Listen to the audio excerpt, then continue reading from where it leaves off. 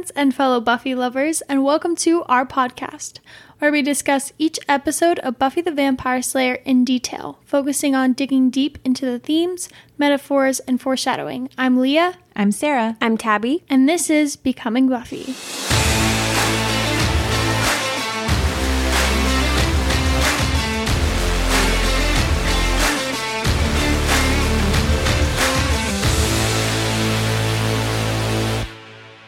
Hi guys, welcome back to Becoming Buffy. This episode is episode 18. I always think that Passion is 18, but apparently Killed by Death is 18. This is episode 18 of season 2, Killed by Death. This is a fun one for me to analyze only because I think there's only like 2 or 3 episodes in the Buffy fandom that I've only seen once. And this is one of those episodes. And so it was fun to watch because I was like, oh, like, I don't remember any of these interactions. I don't remember any of, like, these scenes. I remember small things. But specifically, the whole storyline with Buffy's cousin had absolutely no remembrance of that. So it was really funny to watch this and be like, oh, there's a whole side to Buffy I don't even remember. Yeah. This episode, I feel like, is another one in season 2 that a lot of people are pretty divided on. I feel like a lot of people are like, oh, I love the horror feel of this. This is great. And then a lot of people are like, I just skipped this on my rewatch. And I think it feels like it kind of falls somewhere awkwardly in the season because of the fact that you just had Passion right before. And then, you know, we're gearing up for the finale here in a couple of episodes. So I think it's a little bit awkward in where it's placed in the season, but I think there's also aspects that work very well for where it's at. See, I'd actually disagree. I think that this episode feels a lot better placed than an episode that we haven't seen yet, which is Go Fish. And I'll talk about that one when we get there. But I feel like this episode makes a lot of sense because of where Buffy's head and like mindset is right now. Yeah. And just like everyone is mourning and it's just kind of like an awkward period, and it does feel very like horror-ish because of like where everyone's mindset is. And so I don't know. I think that where it's placed in the season is good. I totally agree with Leah. I was about to say that without telling you the specific episodes in later seasons, but every time something kind of trauma-ish happens later on in seasons, there's an episode like this where Buffy has to go through it.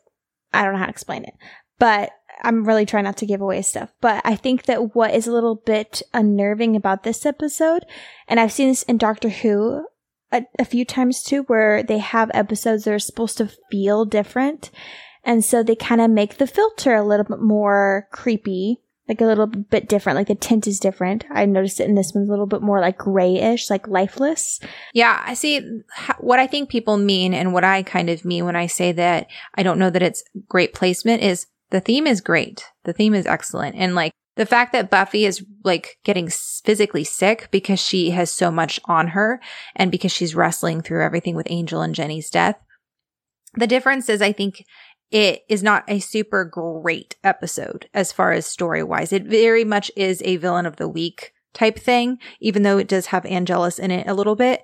But it isn't as much of a full invested storyline as like Phases or like Lie to Me or The Dark Age or Halloween, where they're just like, it's a great standalone on its own. I think this one like has one of the most terrifying villains we've seen yet. I think Derek Kinderstad is utterly horrifying. And I think that it's great that Buffy's working through issues, but I think that it is kind of a lackluster episode, if that makes sense. I agree with you there. I don't know. I kind of disagree. I think that it's just an episode that went for a different tone and a different feeling. I don't know. I'm not explaining this well, but there are other shows that do this. Actually, a lot of other shows. Doctor Who is an example of one. I've been watching like Pretty Little Liars, or rewatching it, and it does this a few times where like they'll choose to have like one episode that pays homage to either like an old movie or an old show or like whatever, and it'll kind of base it off of that.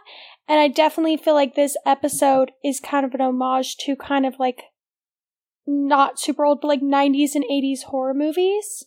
And I kind of like it. Like, I don't personally like horror movies, but I will say like watching this I don't feel like the episode doesn't do a good job of what it's trying to go for. Yeah, well, and I mean, I think what you're going for is it feels a lot like season 1. It feels a lot like season 1 in the way it's shot, even the music, a lot of the same riffs. It was actually a script that was meant for season 1 too. So that's kind of a lot of why it feels a little bit kind of like horror-esque. I think season 1 was more classically horror. It kind of reminds me of Nightmares a tad, because I think that we've only seen Buffy and or the gang in the hospital twice, and one of them was Nightmares, and one of them was in this one. But also the music was music I'd never heard in the show so far. I think it was like maybe like one-off music for this episode, or maybe I just haven't really noticed it a ton, but it felt very, like Leah said, classic horror.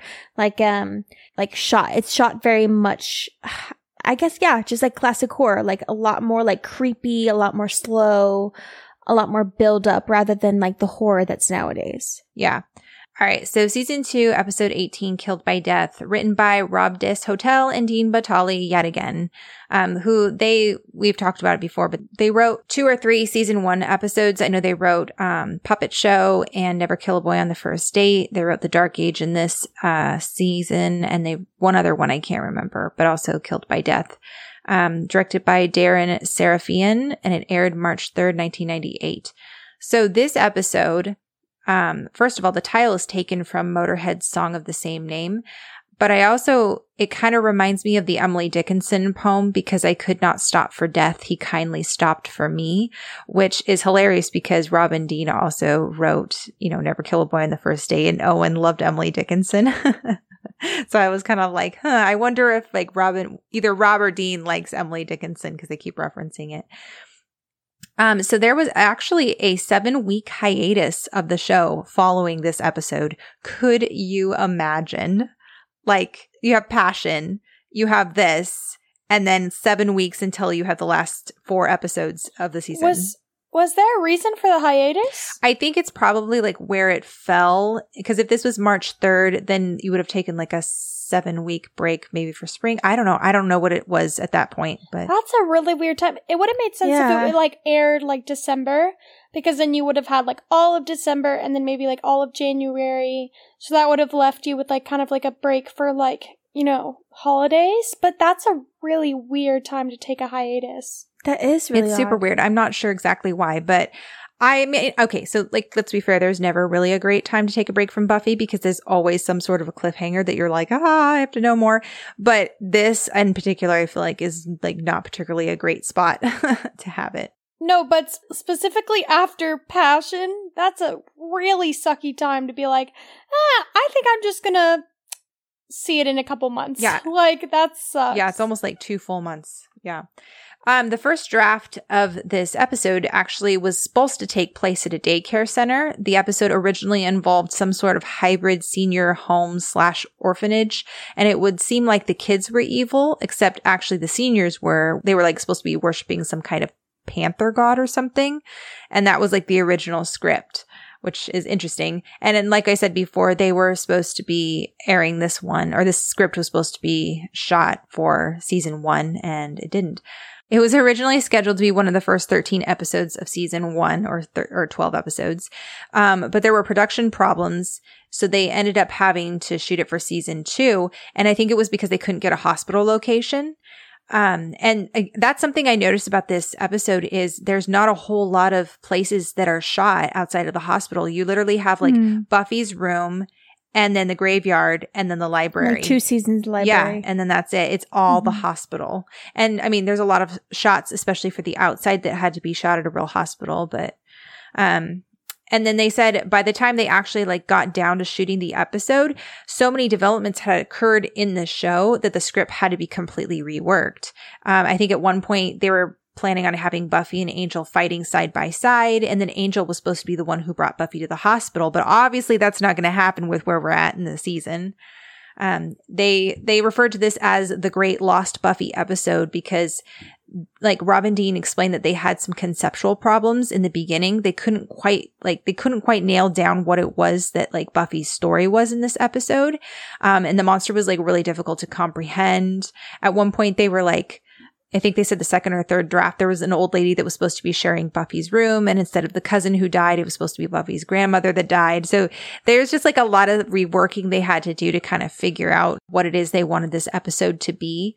And I think they think they nailed it. I think having Buffy be physically sick because of the emotional turmoil that she's going through made a lot of sense. Not to mention, like, they mentioned multiple times in the episode that, like, this is not normal for Buffy. She's not normally, like, sick or just under the weather or whatever. Like, her mom even says that. Like, it's just the type of episode, like, I think you're supposed to kind of feel like, this is weird. Like, you're kind of supposed to feel off with Buffy. Or even Xander says, he's like, this is unsettling. I'm not used to seeing Buffy this way. And I think that's how the audience is supposed to feel as well. Yeah, I totally agree. I think it's interesting to see. I mean, Giles talks about how, you know, death and disease, the two things that Buffy just can't control. And I think it's so clever of them to set up death in the first episode in Passion and now disease in this one, kind of creating this like out of control feeling for Buffy and for us as the viewer going, oh my goodness, like Buffy's going up against some real tough stuff. And I think if this episode had aired in season 1 like it was originally supposed to, it would have been one of the better episodes of the season because it's really not a bad episode. But season 2 is just it's becoming stronger and stronger, and the show has grown so much that this episode looks weak in comparison simply because of the episodes that have preceded it. Not to mention, I think it's really hard when you're so enwrapped in the Buffy and Angela storyline to kind of like have to come out of it. Exactly. And like focus on a different like person because you're like, no, like I want to know what's happening with like Angelus and like Drusilla and Spike and Buffy. Like you're so kind of taken with that I understand why people are like, no, like, oh, this episode feels weird, but I also kind of like it because then it reminds you that even when there's like a terrible monster that seems super powerful and awful, like there is still other things that Buffy kind of has to fight. Like, just because Angelus is a threat doesn't mean that there isn't other monsters. I think, like, the placement of this is good the more I think about it, only because the next episode makes way more sense knowing that Kill by Death is right beforehand. Yep, I agree. The people who know. The next episode, we kind of dive into a lot of stuff. That's been going on and kind of face a lot of things. And so I think having her be physically ill because she's thinking about what happened in Passion and been really like having the weight of everything on her, I think that it makes sense. I think that the biggest thing that's unsettling is that the entire episode is in the hospital. It'd be different if it was like the first like third or even like half of the episode was in the hospital and then she gets out and then they find some way to wrap up the episode or kind of bring it in a different direction. I think that it's just unsettling that Buffy doesn't feel herself, but that there's like, it seems like there's no resolution throughout the episode that she's going to leave or that things are going to get resolved or go back to normal. And so it feels unnerving. Yeah, it does. And I mean, hospitals are kind of creepy, this one especially, but you know, and yeah, the fact that Buffy's afraid of hospitals, like this episode reminded me a lot of Nightmares, which is also the episode that we were last in a hospital. And it's all about, you know, your inner fears and Buffy having to conquer hers. And I think in a lot of ways, this episode is yet another example of Buffy having to conquer her fear. And I think that's really empowering and really cool. I like it. According to Joss Whedon, Der Kinderstad was based on this thing that creeped him out as a little kid. The themes of this episode are a lot of, you know, the weaker members of our society being preyed upon and people not believing them when they come to them and say, hey, I'm being, you know, either abused or someone's creepy or like someone's bullying me or whatever. Children, the elderly, mentally unwell, like they make, you know, some subtle references to them. The idea of being pinned down by an invisible force and having the life sucked out of you is really an appropriate metaphor for how abuse can affect and suffocate us for the rest of our lives. And especially fitting that, you know, it's on their heads where, you know, it's our brain, it's our, it affects our psyche. There's a lot of parallels between Angelus and Der Kinderstad. You know, Angelus is trying to take advantage of a weakened Buffy. All right. So the episode opens. We're in the graveyard. And Buffy's like hopping over the wall that the studio parking lot is connected to. Looks super sick. Nearly stakes Xander, Willow, and Cordelia, which is this the first time we've seen Cordelia like out with the gang? I think so. At least like patrolling with them. Because we haven't viewed like them patrolling in a while. Yeah, we saw them in Bewitched, Bothered, and Bewildered. We didn't really see it very much in Passion. But I will say, this episode was phenomenal Cordelia episode. She shone in this episode, and I really I agree. I feel like it's almost like a Cordelia-centric episode. It was really good. So Willow gets on Buffy for patrolling while she's sick. Cordelia, half the school's out with this flu. It's a serious deal, Buffy. And I was like, aw, does she care? And then she's like, we're all concerned about how gross you look. And there it is. Also, this line hits different with COVID now. Like, hearing them talk about it and stuff, I kind of like got flashbacks to last year when everybody was like, you need to stay home. Like, this COVID thing is a big deal. Buffy insists on continuing to patrol. Willow, Buffy, come on. One night of rest is not going to kill you. Buffy, no, but it might kill somebody else. And there it is. Our first clue as to how hard Buffy is pushing herself. Xander, you mean Angel might, which I was like, okay, that was incredibly insightful. I was like, dude, shut up. No, but that was insightful though. No, but it's like, I don't know. To me, it didn't read. Here we go. No. I just mean it doesn't read as like, oh, Buffy, don't blame yourself. It reads as like, kind of like shoving it in her face. See, I didn't read that at all. I saw it as he was trying to remind her, like, Buffy, don't put it on yourself. Like, Angel's the one actually killing these people. You are not responsible for that. Okay, maybe I'm just being pessimistic. That is okay. We can have differing opinions. No, I the way he, like, at least the way Nicholas Brendan delivered it, it sounded like he was kind of like subtly correcting her in a kind way of being like, hey, you mean Angel might, like, Buffy, don't put it on yourself. That's how I saw it. And I was kind of like, okay, I think that was wise. I put Buffy can't put the consequences of other people's actions on herself, and she really can't. That's why she's sick.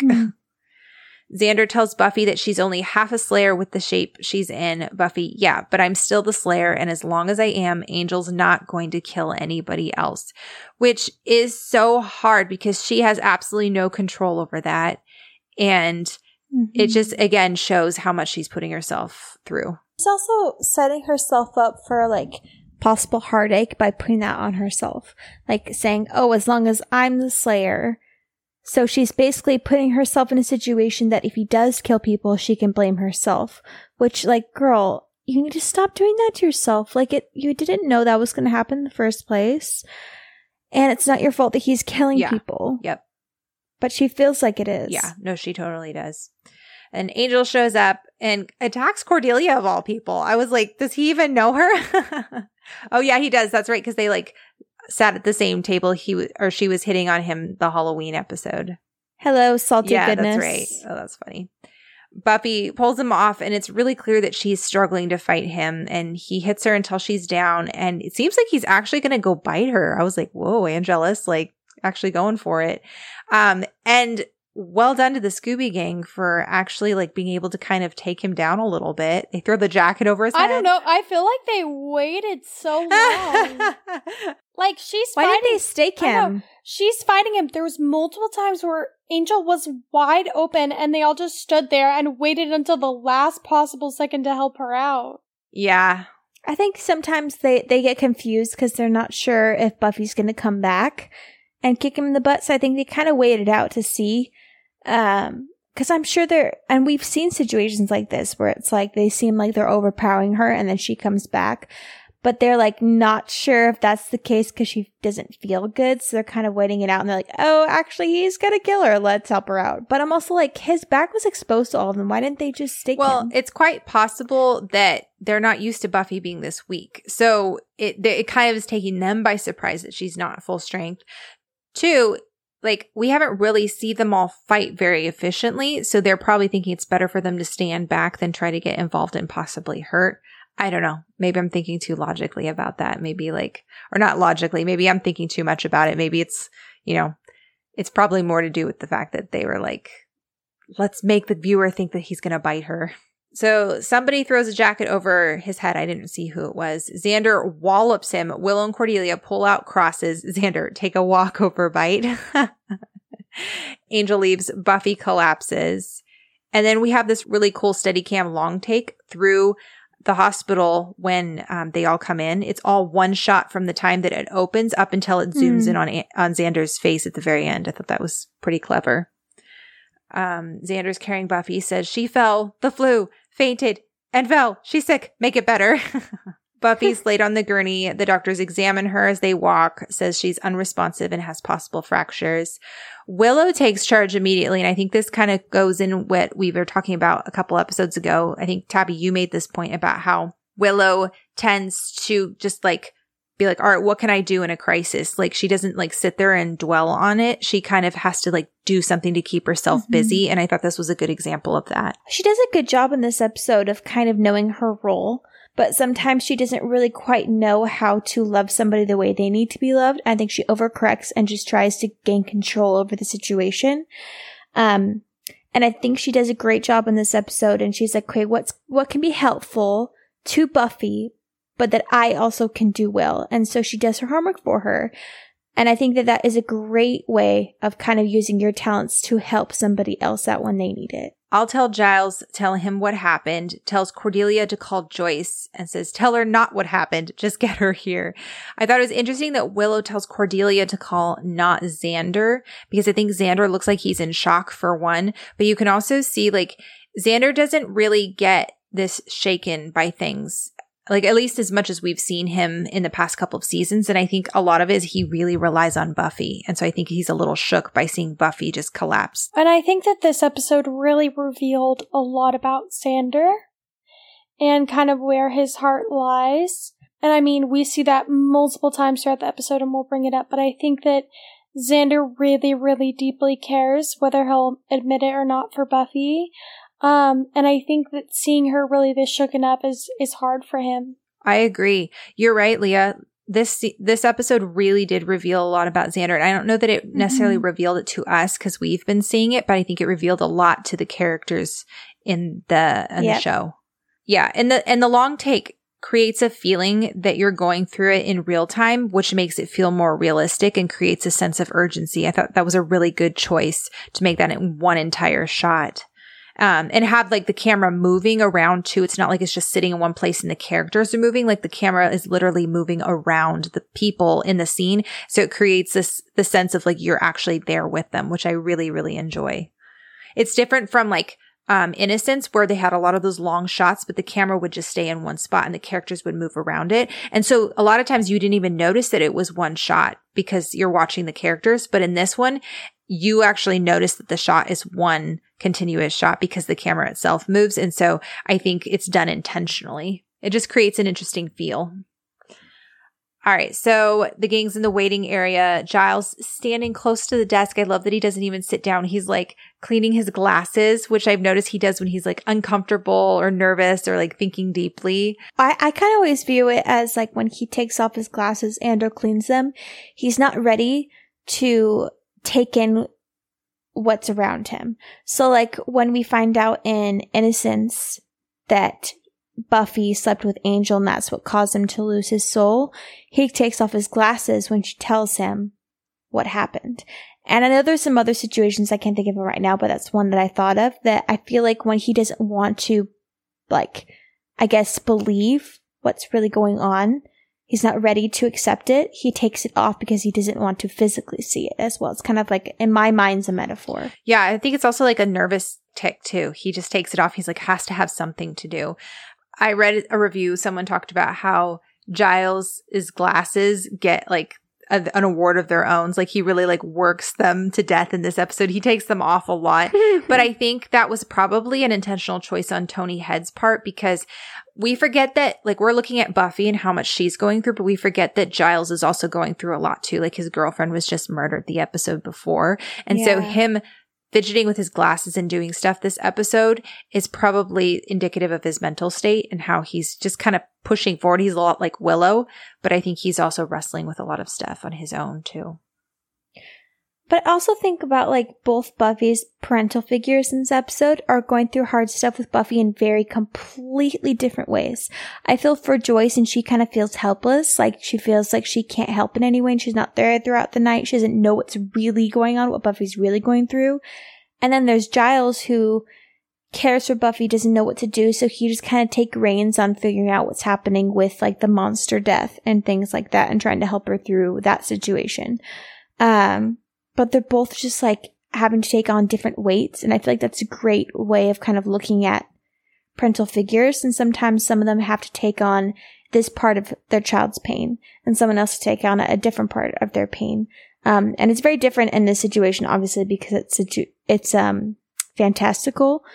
But I feel bad for Joyce, because I think that she's really trying hard in this episode, but she's not given the full, scoop or whatever. So she doesn't really know how to fully help. And I think Joyce does a fine job with what she knows. I don't think, I think this episode is interesting because they could have gone like the extra mile if they were wanting to paint Joyce as a bad mom and be like, because the metaphor is all about like not listening to your child or like suppressing their truth or whatever. So I think it would, if they wanted her to be painted as a bad parent, they could have done more with her. And yet every time you see her in this episode, she's being very kind and compassionate or servant-hearted, Yeah, I feel like she's being a good mom in this one. I mean, with the information and everything she's given, we see that Buffy feels very comfortable around her mom and wants to go home and be sick with her mom rather than at the creepy hospital. Yeah, her comment about how her bed is the best bed. My bed is better than any bed that's not my bed. I was like so relatable, especially if you spent the night in a hospital. I also like the fact that Joyce is very, very aware of Buffy's feelings. And I like the fact that, like, Joyce is like, oh, well, Buffy doesn't like hospitals because of something extremely traumatic happened to her at a young age. But I like that Joyce actually thinks about that and is like, oh, I can imagine that this is hard for Buffy, that this is not easy for her, where I feel like a lot of parents would honestly probably forget that even happened. And so when that did, like, reoccur, they wouldn't think like, oh, this could be traumatic for my child. Like a lot of them would just be like, oh, like it happened so long ago.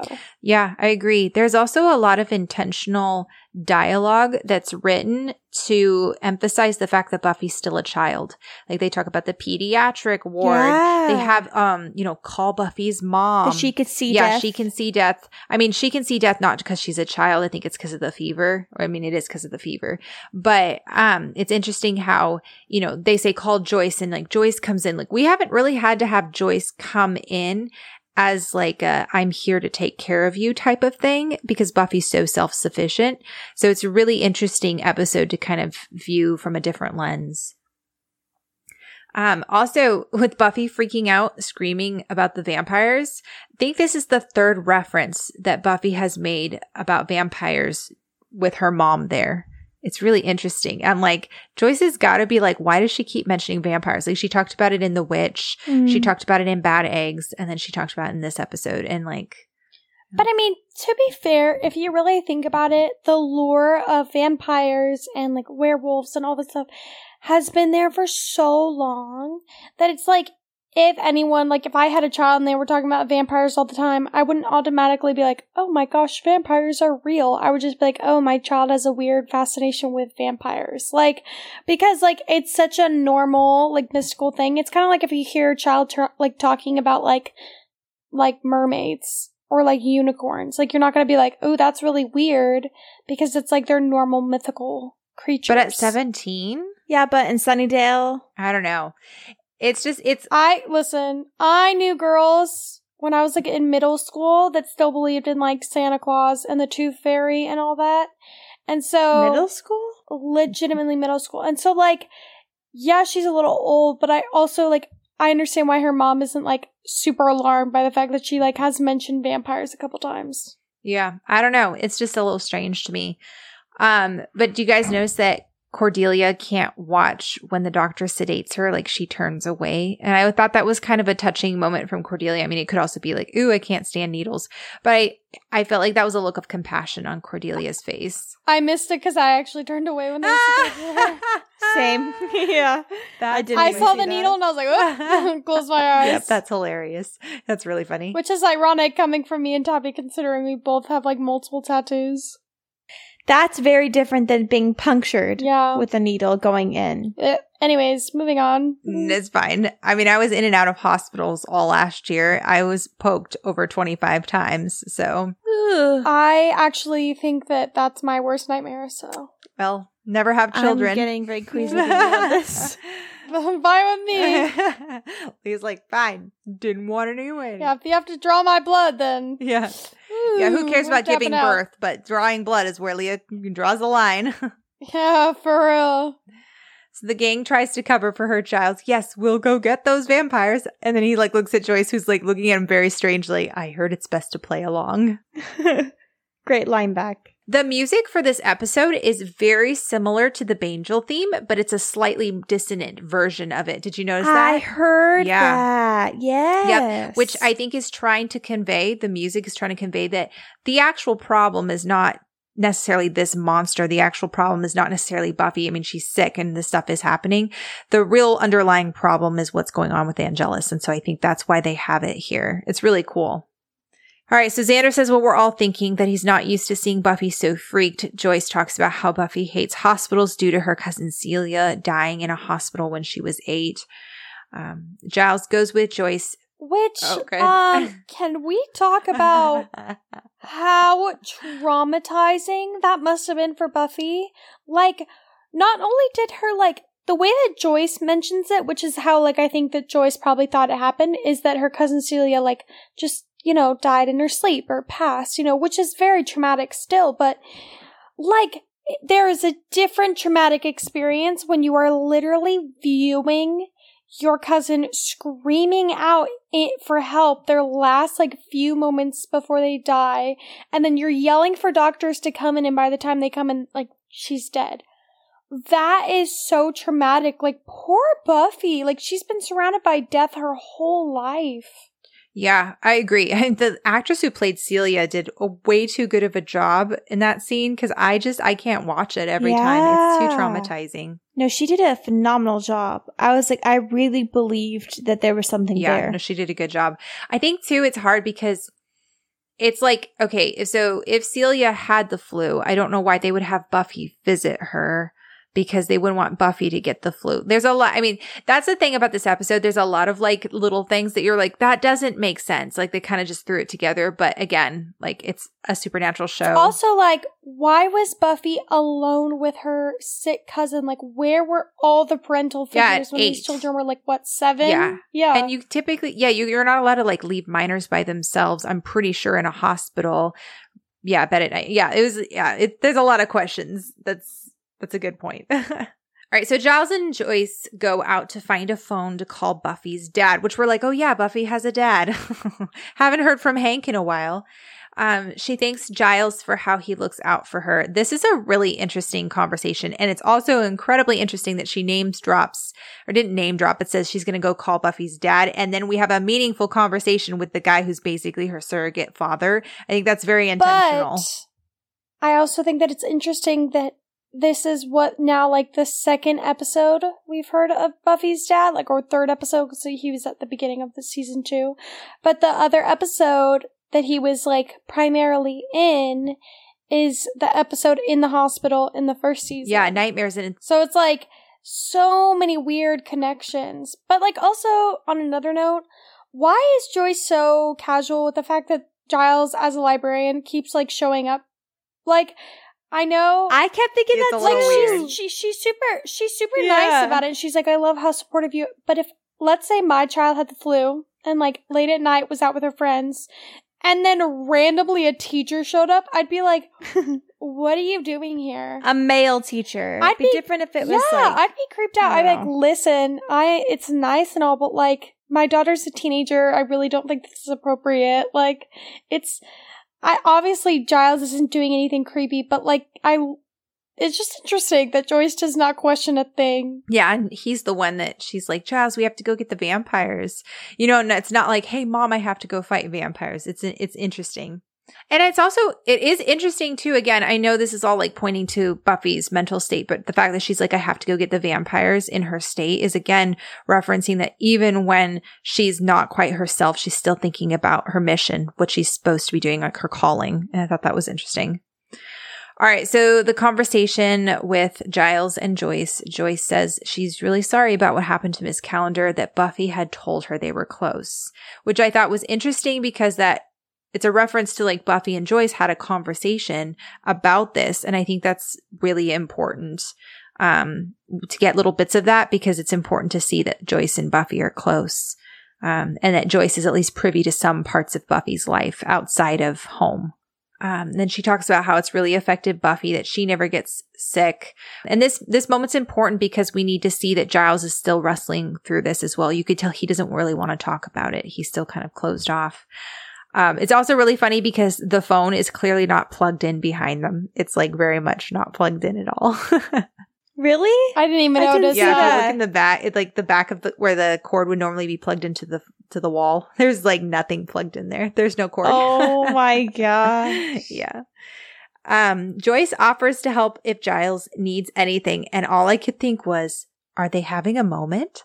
Xander asks Cordy if she thinks Buffy will be okay in the hospital overnight. Cordelia, I don't know. Lizette got her nose done here. She came in here looking for the Gwyneth Paltrow, and it looked more like the Mr. Potato Head, which is especially funny because Joss also wrote Toy Story. Oh, yeah. that is interesting. I always forget that he did. I wonder if that was an intentional nod. Probably was. Willow looking completely disgusted. Buffy's not here for cosmetic surgery. Cordelia, no, but while she's in here, she might as well get that thing done. And then they discuss the fact that Angel can come in since it's a public building. I wish everyone had remembered that with the school last episode with Jenny Calendar. And then 2:27 a.m. This song that happens in the scene is on the season 2 DVDs, like the main menu. So I've heard it like constantly over the past like few months, and it's burned in my brain. It's creepy. Even like the creepy little like he or whatever from the guy. It's in the main menu. What it's, the like, heck? on What a loop. random song. It's very weird. It's very random. Buffy wakes up, sees a little boy, which why is it always a little boy, for Pete's sake? It's like we had the annoying one, we had Billy, now we have Ryan. Like, I don't understand. The creepiest part though is he like hunches over and like walks away, and then you see this scariest looking man/demon. He's got like a bowler hat and like, what is it, like a huge set of teeth on the outside of his face. Oh my gosh, so creepy. Buffy goes to follow him. She's clearly not well. The hall is dark with like this reddish light, and there's like a creepy guy mopping in the back. It's just very scary.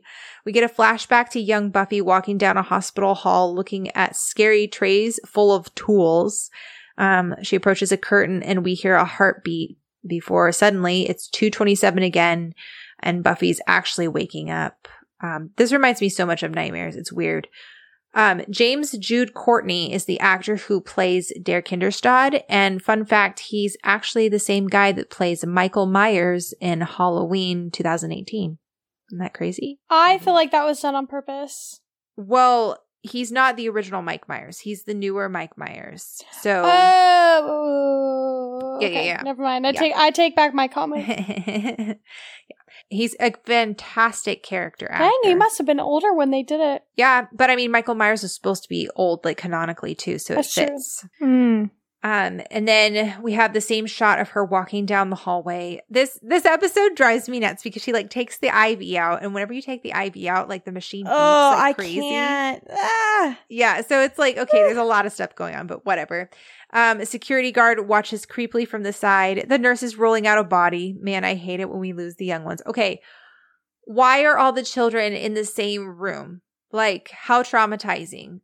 Okay, I have so many Mhm. questions. Why Yeah. are all of them in the same room? Yes. Mhm. Especially when it's a contagious flu. Because, like, think about it this way. If you have, like, one kid that's, like, worse than the other, wouldn't his bacteria, like, I just don't feel like having them all in the same room would be a good idea.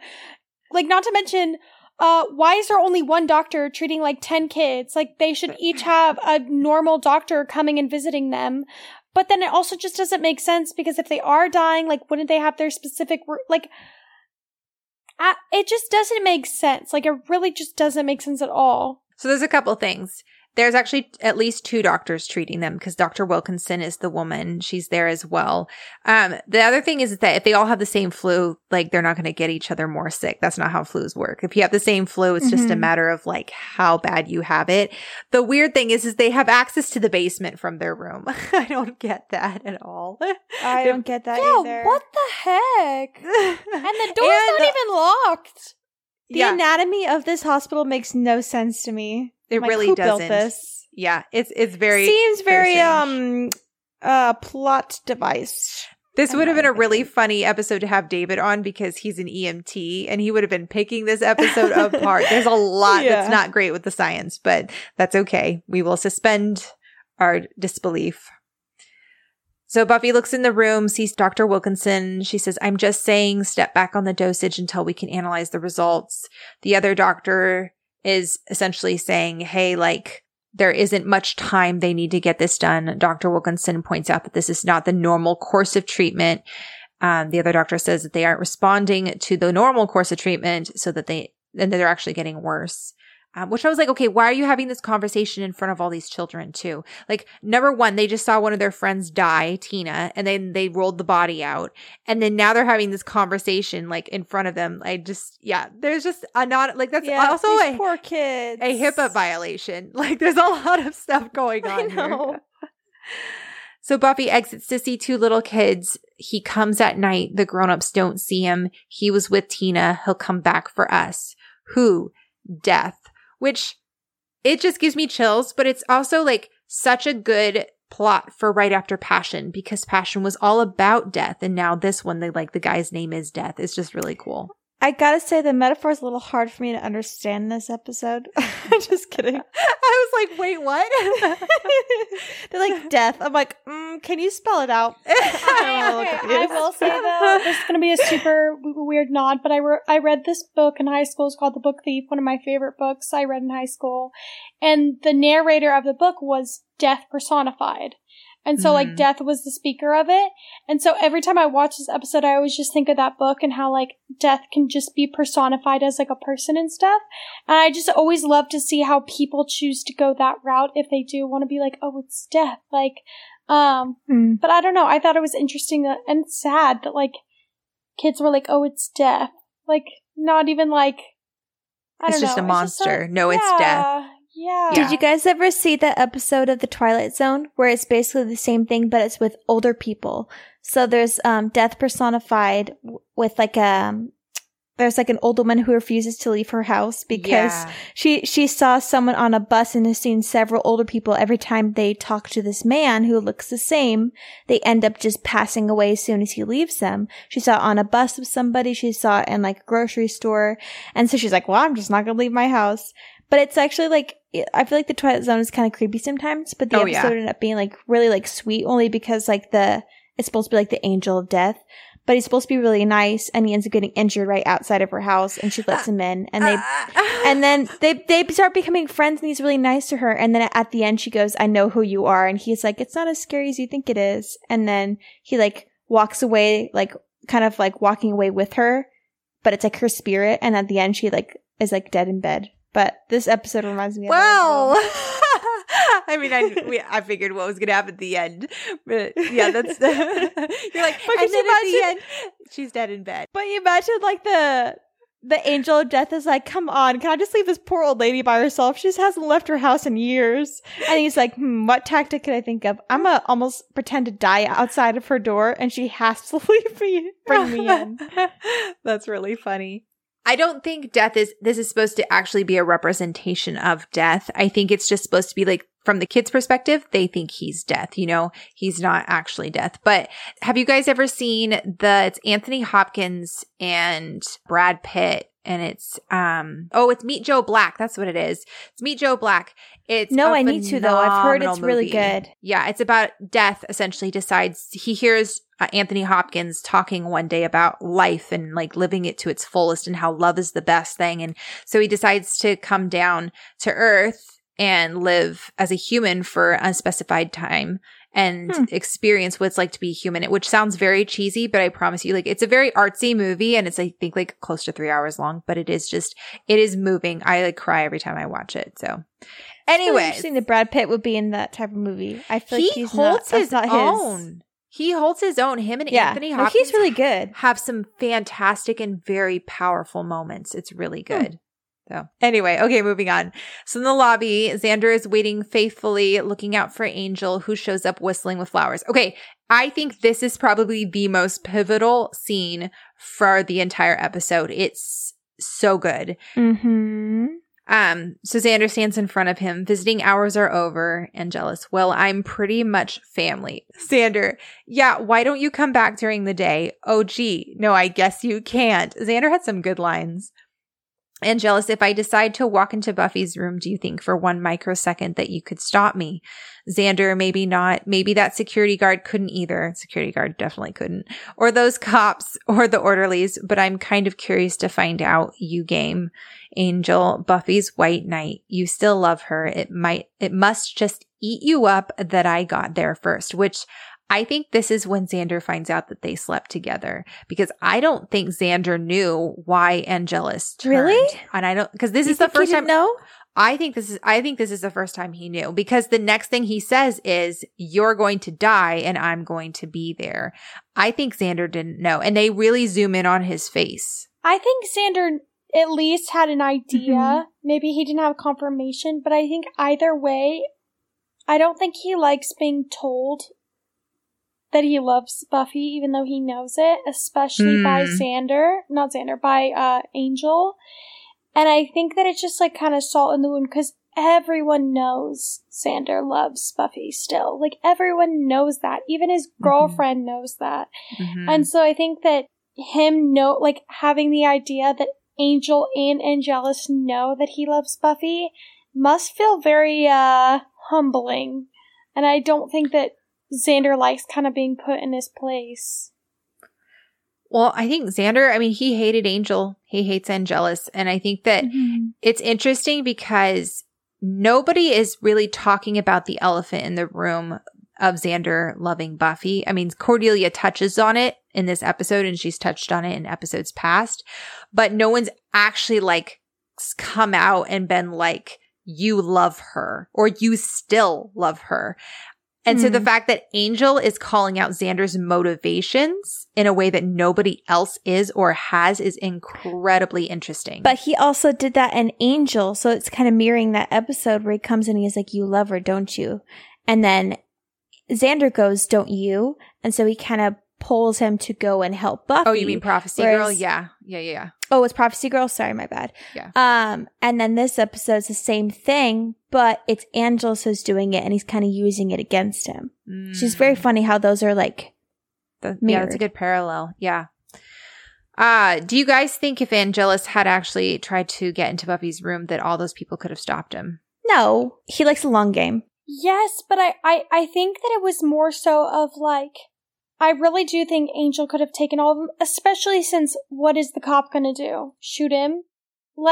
And so I think that he would have been able to fight them all off simply because they all would have been unprepared for what he is.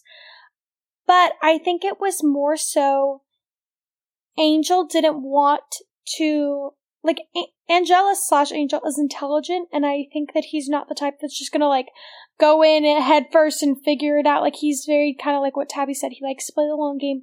But I also think he wants Buffy's death to be poetic. And I think that him beating a bunch of guys up and then just killing her in her hospital bed is not very poetic. And so I think that he either wants it to be super easy, where he's just might as well take this chance, or he wants it to be poetic. Yeah, I definitely think he could have killed everybody there, but I think it's not worth it. I think there's nothing really, he'd kill Buffy and then he'd be like, oh, now what? I think he's too obsessed with her to just kill her flippantly, like you said. So then we have a flashback. Celia and Buffy are playing. Celia's trapped under an avalanche of pillows, and Buffy was Power Girl and came and rescued her. You're safe now. Power Girl is actually a DC Comics superheroine who is also blonde and super strong, which I thought was really cute. Buffy had a little superhero growing up.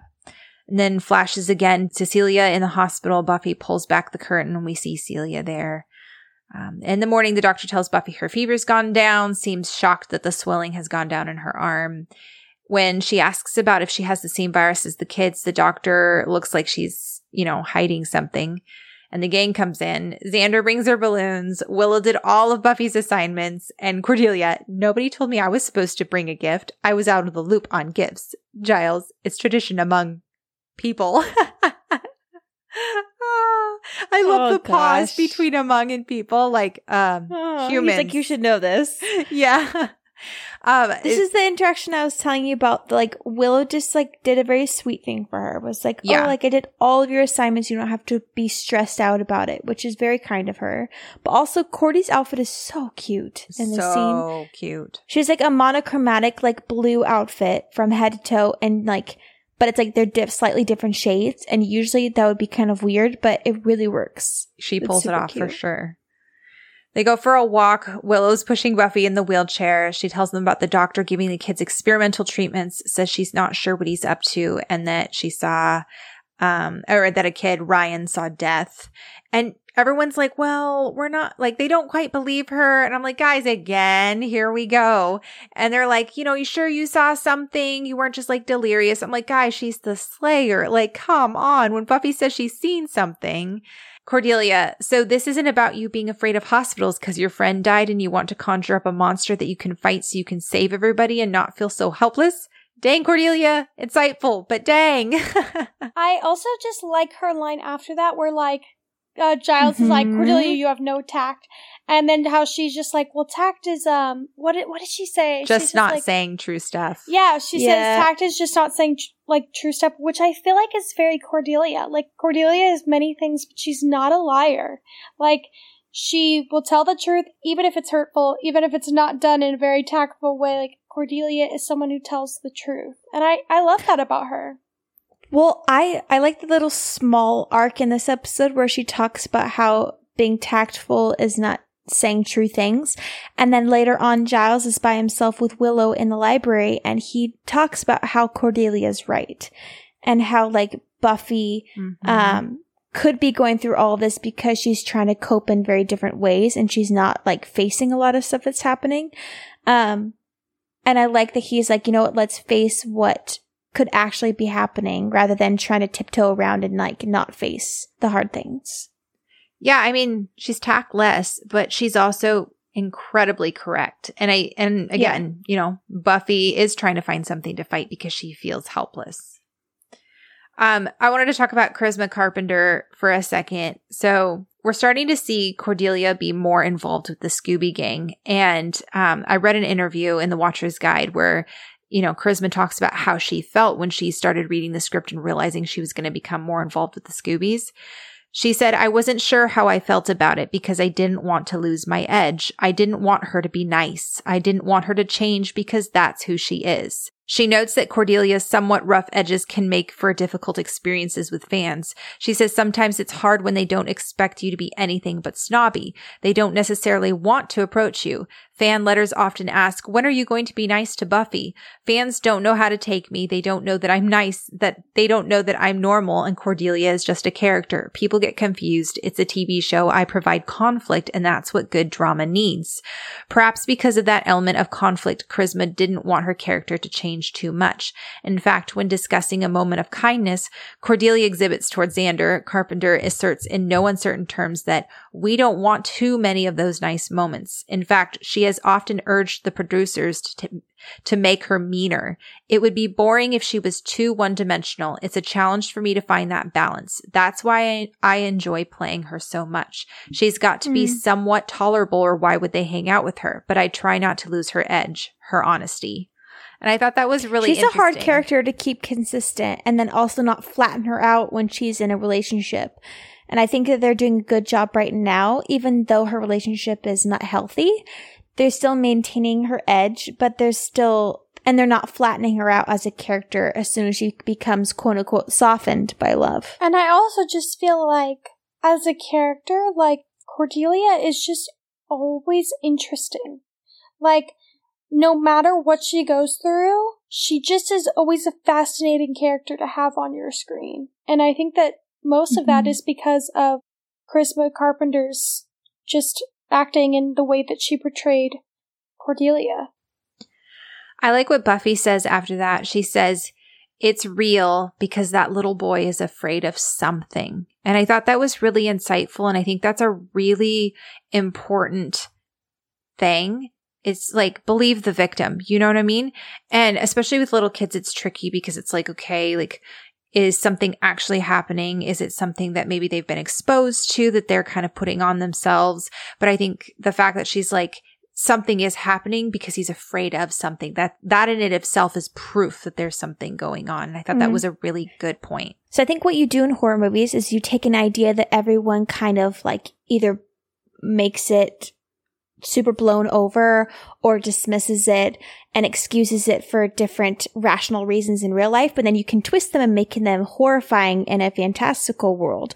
And for instance, like kids tend to be a lot more scared about stuff that adults either tend to ignore or they grow out of as adults. And so you can really kind of make children being scared of monsters or scared of the dark, and you can make horror movies based on that, especially through the child's lens. Like this one, it's like about, children tend to quote unquote see monsters, and so they're going to make them actual monsters in this episode.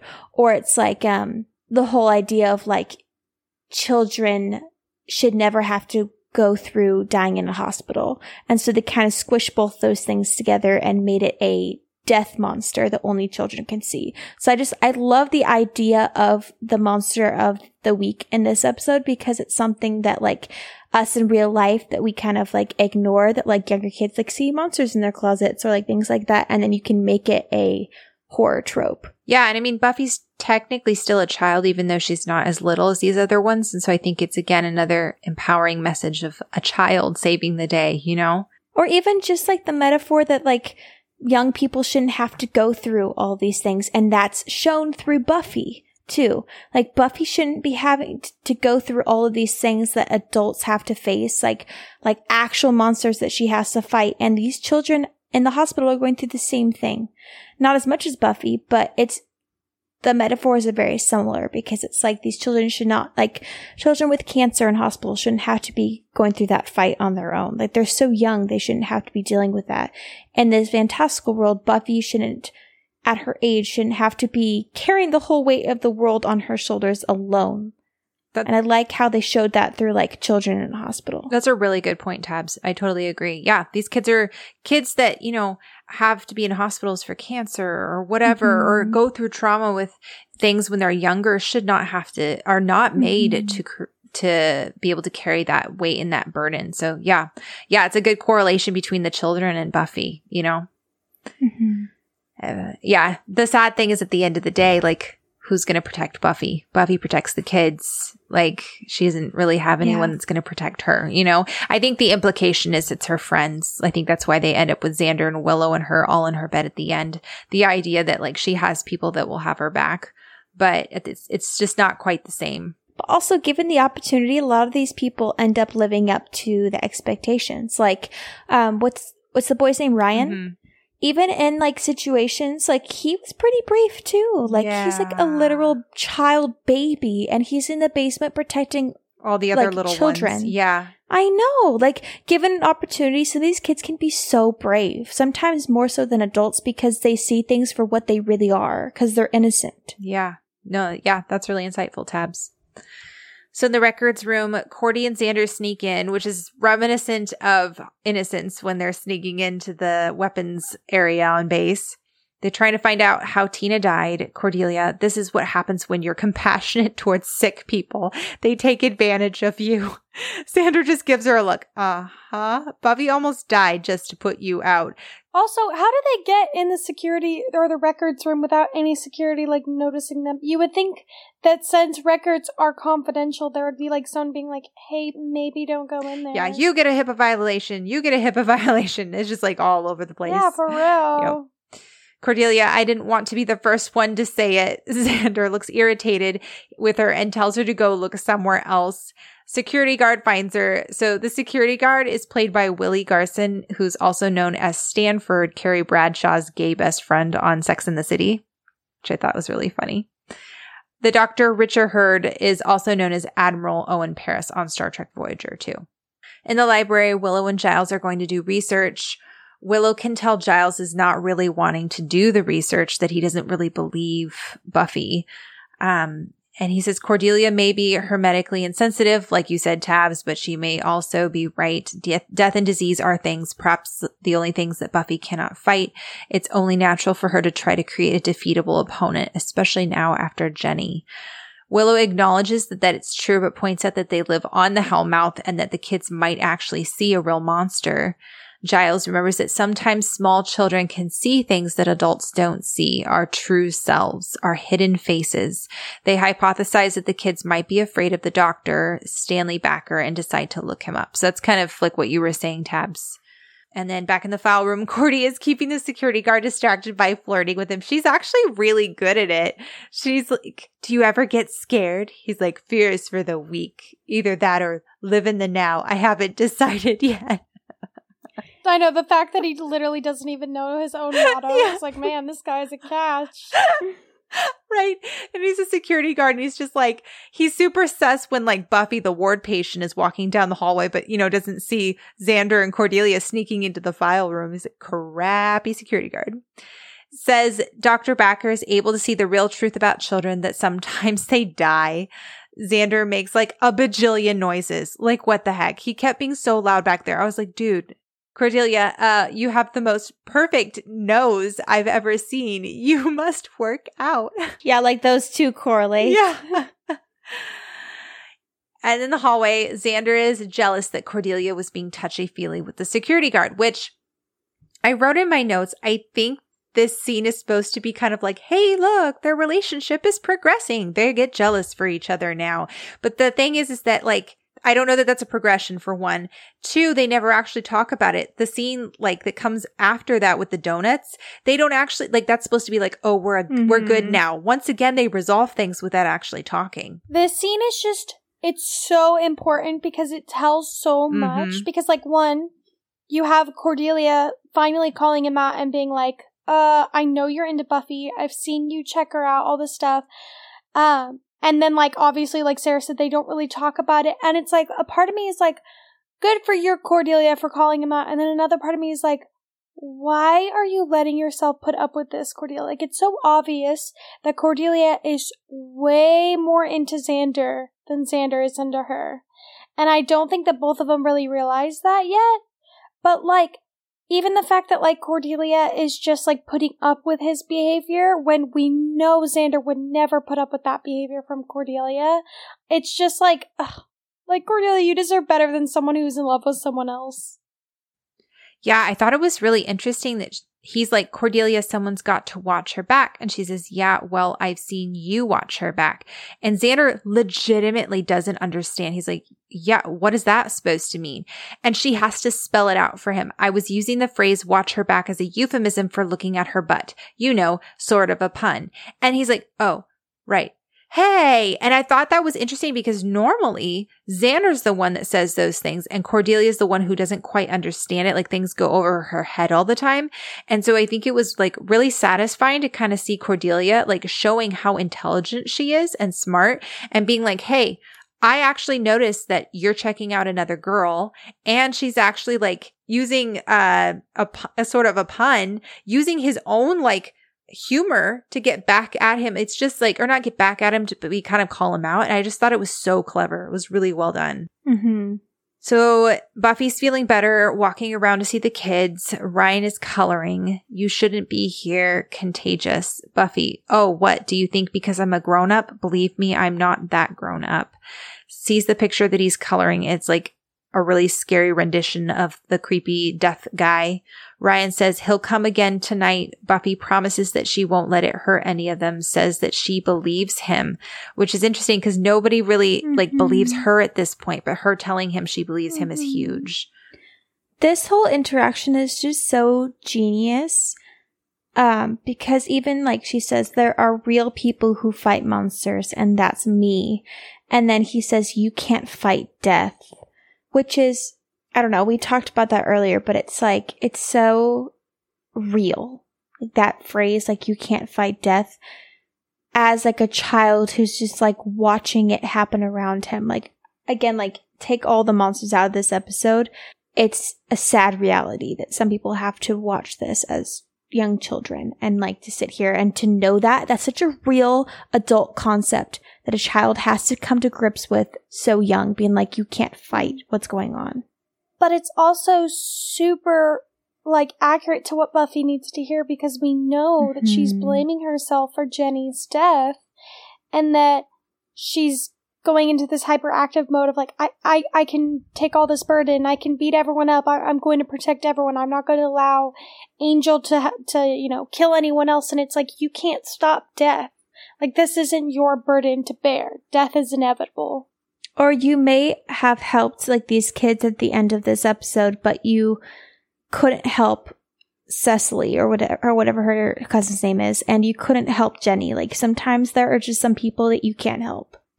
Yeah, and I think that's a hard thing for Buffy in particular to grasp, simply because her entire job is to prevent death, but she actually can't fight death itself, even when it comes down to it. She can do the best she can to save people, but that's the harsh reality of her job, is she's just not ever going to be able to save everyone. And this is the first time that she's actually having to confront that. From a very personal sense, at least that we've seen on the show. We know that like her first watcher died and stuff, but yeah. And I love that the show goes here. I think this is a very realistic place to go. And I think that it's also very powerful too. I mean, we're talking about death here and we're having these conversations. And I think that's what sets Buffy apart from any other supernatural show, is the fact of how grounded it is and how grounded it makes you feel. And you are so invested in these characters and you care for them, and then having them struggling and wrestling with death is just very real. Giles and Willow find that Dr. Backer has a rap sheet, reprimands for controversial experiments, risky procedures, and a malpractice suit that was dropped suddenly. And then back at the hospital, Dr. Backer's working on stuff in his office, opens the fridge to label some tubes, and then writes it in his book. And then in the lobby, Xander's falling asleep when Cordelia comes back, brings him coffee and donuts. And Xander looks at her appreciatively, but doesn't say anything. And Cordy stays with him. Like, this girl must really care for him. I don't know what in the world. I mean, she is the best girlfriend, really. But I don't know what she's doing with him. I really don't get it. And I told you guys this earlier, but Cordelia brings Xander Krispy Kreme donuts. At the time that this was made, there was only one Krispy Kreme in LA. So the implication was that Cordelia had to drive quite a ways to go get him Krispy Kreme, which is like considered the elite donut. He doesn't deserve her. He doesn't deserve her. She's just too good for him. Yeah.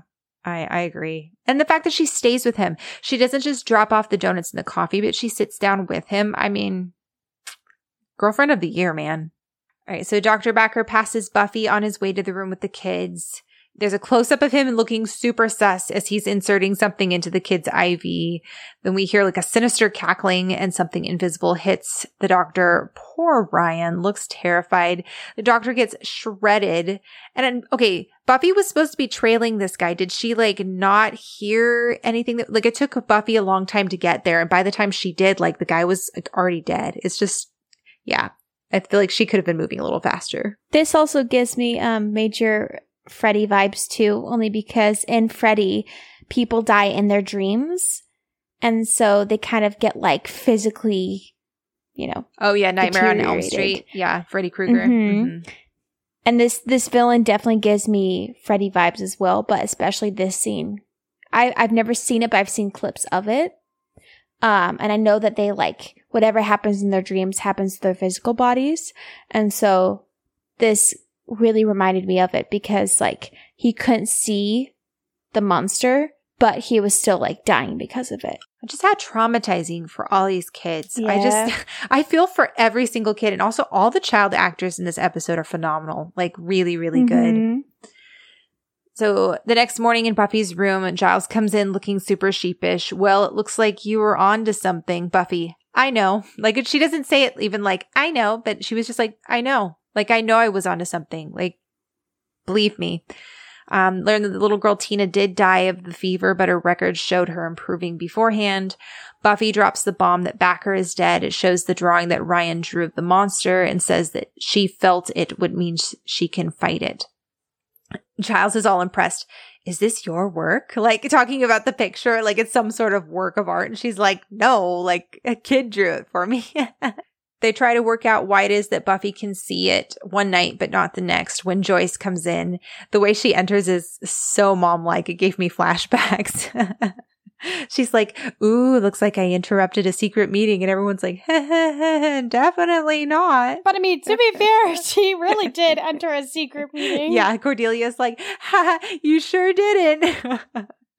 I know, Cordelia, it just made me laugh because it's like, Cordelia, not only is she like, doesn't want to lie, but like, she's also just genuinely bad at it. Like, really bad at it. No wonder why she doesn't like lying. Yeah. Joyce tells Buffy that she can go home. Buffy knows she needs to stay to help the kids and says, I think my symptoms are flaring up. And I was like, this is not how hospitals work at all. You can't say, I think I'm still feeling sick. And they're like, oh yeah, you can definitely stay and like, we'll continue to feed you and stuff. No, if you're better, you go home. Like, it doesn't make any sense. Will and Xander back her up. Joyce buys it, says she'll talk to the doctor. Giles says he'll go find what the monster looks like. Buffy's going to go snoop in Backer's office for notes, asks Willow to come help her decipher what she finds.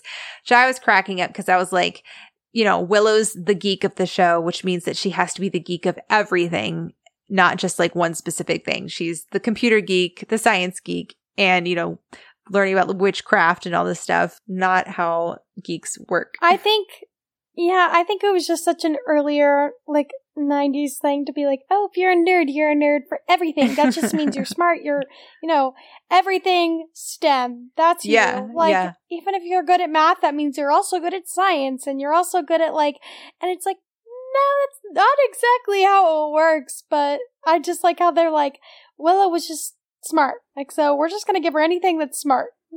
And she was like the only book smart one. Yeah. Could you imagine if Xander's over there like, actually, I'm really good at science. And they have like Xander stay or Cordelia or something. That'd be so funny. Or like Xander gets like scholarships to like these high-end schools at the end of the series. Yeah, he doesn't like tell anyone. Like really good at science. Yeah. Willow, oh yeah, I'm good at medical stuff. Since Xander and I used to play doctor all the time, everyone looks so uncomfortable. Xander's like, haha, no, she's being literal. She used to have all these medical volumes and diagnose me and stuff. I didn't have the heart to tell her she was playing it wrong. Willow, wrong. Why? How did you play doctor? And Buffy's like, I never have. And Cordelia's like, like, Buffy, yes, you have. We all know you have. That's why Angel is currently Angelus right now. Giles is like, fascinating though this is. They go to leave to research. Xander's on sentry duty. Xander's like, finding who this is takes priority. Cordy, you should go with Giles. This scene where Giles is like, why did I have to get like, it just made me laugh so hard because like one, not only is it funny, but two, the fact that like he was reprimanding Cordelia for not having tact earlier, but it's also just it's so juvenile of him to be like, well, why do I have to go with Cordelia? That it's just so funny. Yeah. Oh my god. I felt like I got a glimpse of like teenager Giles. He's like, you had the whine in his voice. Why do I have to go with Cordelia? I know. I laughed so hard. It was very funny. And then Cordelia, let's go tact guy. The guy that was reprimanding her on tact earlier. Oh, so good. Cordelia is just like nailing it this episode. Then in the hallway that night, Willow and Buffy sneak into Dr. Backer's office. Willow, it's weird going through his things. Looks like he didn't finish his coffee. Guess he won't. Yeah, and then Buffy's just like, yeah, moving on. Yeah, right. Got a job to do. Well, Buffy was like, just another person I didn't save. We're like, stop putting this on yourself, Buffy. Yeah. It's also just sad because, like, it seems like this doctor was, like, actually making a difference for the kids. Yeah. Like, was actually helping them get better. Yeah. Like, that's just so sad. Like, he was doing his job well. Gets killed for doing his job well. Yeah. So Willow finds out that Dr. Baxter was trying to inoculate the kids by raising their temperatures to burn the fever out, which is essentially just, like, vaccinating them. He was just trying to vaccinate them. And it was starting to work until I know, died. they make it sound so, like, dramatic. Yeah, we're going to raise their temps. Trying to burn the fever out. It's like, no, he's just giving him a vaccine, Also, y'all. burning the fever out makes no sense. That's the point of a fever. In the library, Cordelia keeps asking what different things do. Wait, what does this one do? Wait, what does this one do? Giles, it asks endless questions of those with whom it's supposed to be working so that nothing is getting done. Cordelia, boy, there's a demon for everything. But it's also so funny because we haven't seen Giles get this annoyed at anyone else except for Xander. Yeah, and bewitched, bothered, and bewildered. He was like, just go home. Yep. Cordy closes the book. Well, it's not in here, and the demon is literally on the cover. The book that has like the image of Der Kinderstadt on it, it also contains the passage on an unnamed demon belonging to the Brotherhood of Seven that was from the puppet show. It's one of those guys that Sid was trying to defeat. And that's also the exact same episode that Robin Dean wrote, which I thought was kind of a fun little nod. So in Buffy's hospital room, Cordy calls Buffy and says, hey, it's called Der Kinderstadt. And Buffy's like, who is this? Where's Giles? Can you put him on? And then she says, the name means child death. This book says that he feeds off of children by sucking the life out of them. But anyway, afterwards, it looks like they died because they were sick. They realized that it was Der Kinderstadt that killed Tina, and it's probably after the other children, which is why it killed Dr. Backer. He was taking away their food, which sounds so gross. I know, they really made this monster really graphic. They did. They really did. Even the way they're talking about it, like little kids as their food and stuff. It's very traumatizing. Yeah. Giles finds a picture of how it kills Cordelia. Ew, why do I let you guys drag me into this stuff? Leaves the room while Giles comes in and tells her that the monster sits on the child, pinning them down while it sucks the life out of them. It must be horrifying for the victim. It's like every child's nightmare. Yep. Buffy has flashbacks of her cousin lying in the bed while screaming. I hate the scene. Willow sees Buffy's face and intuitively knows like something's going on and hangs up the phone for her. I really appreciate like the look on Willow's face this entire time. She's very much watching Buffy and kind of gauging where she's at emotionally. It's really sweet. They figure out that the fever was the only way that Buffy was actually able to see Der Kinderstadt, and that's why the kids could see it. So they go to Dr. Backer's office. Buffy sees the vials with the virus. Willow begs her to think about it. Buffy, I have lots of thoughts. Buffy grabs the vial and goes to drink it before Willow stops her and tells her she will need to dilute it or it will kill her. Buffy, that's 100% pure. It will kill you in an instant. Buffy, oh, they really should put that on the label. Which, okay, she already had the flu. Taking it, like getting it again is not going to get her sick because she already has antibodies. Like, okay. Anyway, also you can't just drink the flu. But 107-degree temperature, I'm like, can we make it a little bit more realistic? Like 107? Yeah. Come on, you guys.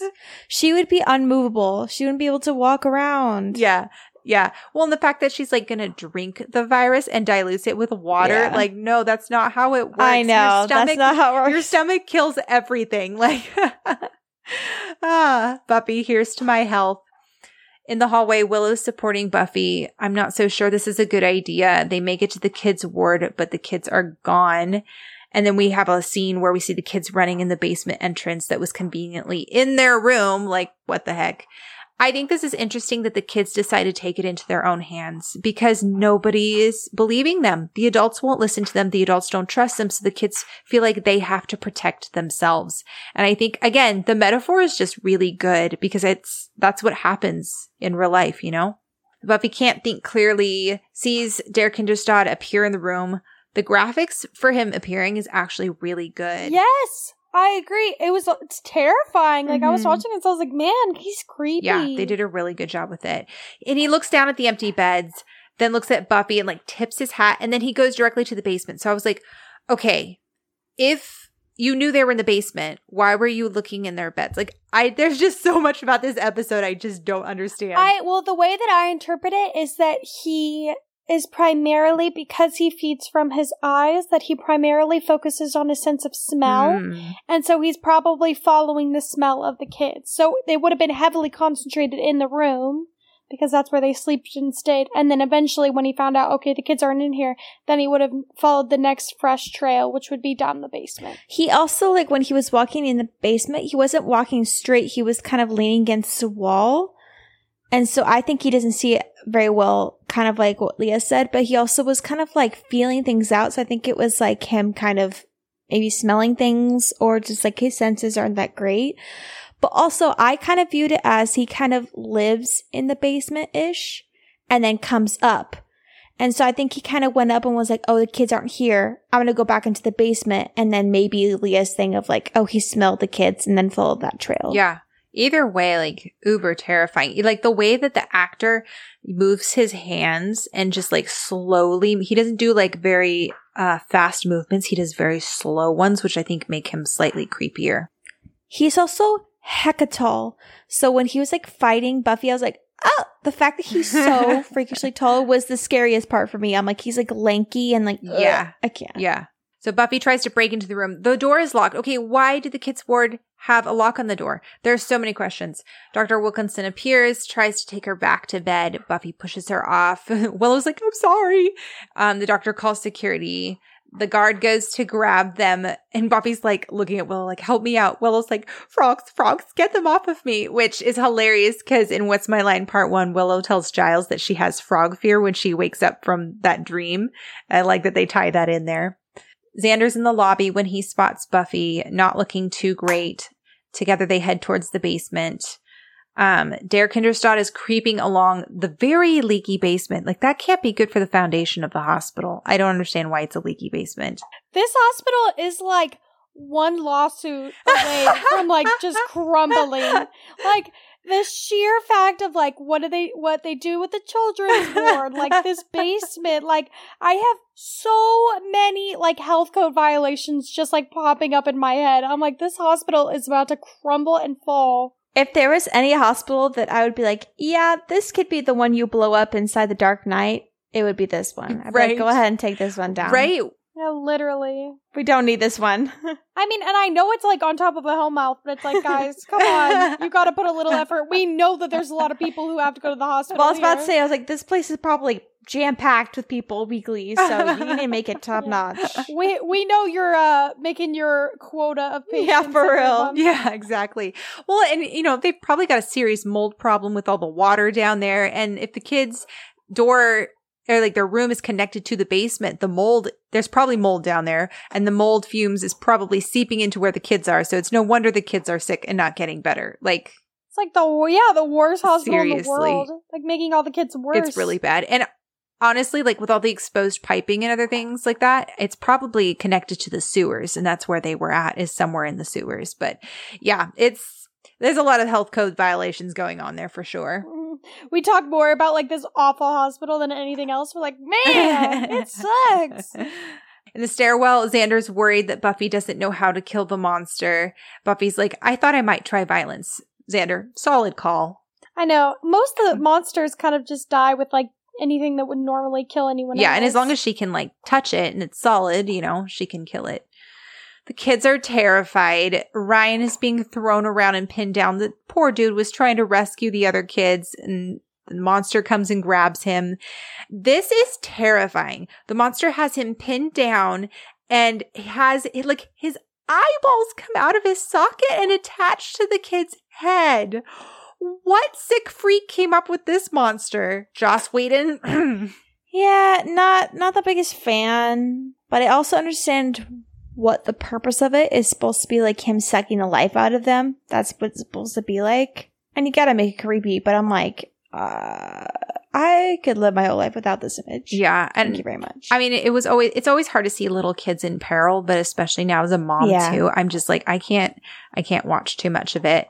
It is super satisfying when Buffy shows up and whacks him on the head. You make me sick. The puns were excellent. Here's to my health. You make me sick.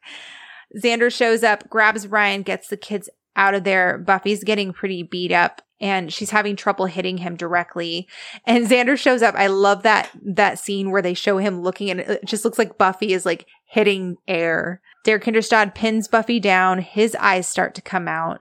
Buffy just reaches up and snaps his neck, which it is satisfying that she kills him, but I felt like it was slightly anticlimactic. But I guess there's not really much that she can do. I mean, she's sick, you know? Yeah, I mean, that's true. I just feel like it wasn't up to par to the fight scenes we've been witnessing in season 2. Yeah. I was like, oh, we just started the fight. Yeah. Come on, Buffy. Kill him more. Kill Death more. I know. She stares at the body. Xander asks if she's okay. Actually, I think I'm starting to feel better. And I think the whole idea is, she's feeling a little bit more, and maybe not necessarily in control, but she has a little bit of, what's the word I'm looking for? Closure. She has a little bit of closure. She killed the thing that killed her cousin. I think what is hard for this episode is like, the reveal about the whole hospital thing and her cousin feels a little ham-fisted. Like they decided to just throw this in for this episode. And it's like, okay, so we have never heard of this before. Suddenly she has this fear and like she's over it by the end of the episode. I will say I like this episode a lot, but I do think that one thing feels a little like unnecessary. Like the story of her cousin does feel a little unnecessary.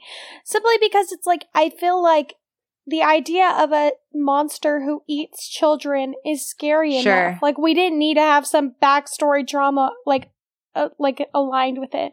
It doesn't take away, but I do feel like it took time off the screen that I feel like could have been dedicated to like conversations or like things like that would have furthered the story. I don't think it had to be directly correlated to her own trauma. I think that it would have made it the same impact as if she was in the hospital maybe for like a week of the flu as a child, and she thought she saw that or death or whatever, like go in and out of different rooms, and then that child ended up dying. And so she had that fear of like, is it going to happen to me? But I think the fact that they kind of made it like, it was like her cousin, she has this trauma of witnessing her cousin die. It was like, that feels like a pretty big point in your life that I feel like we would have heard about. Brought up. Yeah. We would have heard about, or even just being like, oh, I don't want to go to the hospital in season 1 or whatever. And I feel like it would have made it kind of like more creepier and sinister and a lot more like build-up factor. Kind of like what happened in the Twilight Zone episode, where it's like she witnesses a lot of things happening, so the whole build-up is terrifying. But then it's like when you have that whole huge big trauma thing with her cousin, it seems very shoehorned in an episode. Yeah, I would have liked it maybe if we'd heard about it when she was in Nightmares, and the girl was like, the girl that was put in the hospital from like the ugly man. If, there was a conversation between her and Giles as she was coming in, like, I hate hospitals. And he's like, why? And then she says, my cousin died. And then this one would have been like a really cool tie-in. And we would have felt like a little bit more emotionally invested. Like this is something Buffy's really struggled with, Yeah, it just kind of felt like suddenly, because they had this whole backstory with Celia, we're like, oh, okay. Like, I feel like Buffy's struggling with enough on her own, So yeah, that's a really good point. Back at home, Buffy's in bed. Joyce made Buffy a PB&J without the crust and 2 parts orange, 1 part grapefruit. Joyce, I measured it exactly. They're trying to make Buffy as innocent and childlike as possible. There's a huge contrast between death and childhood innocence, as we've talked before. And I think, again, they're trying to show that like what Buffy does every day is deal with death, yet at the same time, she's still this innocent 17-year-old. The camera pans over to see Xander and Willow in bed with her as they watch TV. Buffy, oh, Mom, I wanted crunchy peanut butter. And I said extra jelly, which is very, like, my 5-year-old does this all the time. But it's also, like, I think it's funny that, like, Joyce is taking care of, like, not only Buffy, but also, like, Xander and Willow. And Willow even has that line where she's like, it's just because I'm comfortable. It's a very cute scene. Yeah. And Xander's like, oh. And another bag of cheesy chips. And she's like, you ate the last one. He's like, nah, there's another bag hidden behind the raisins.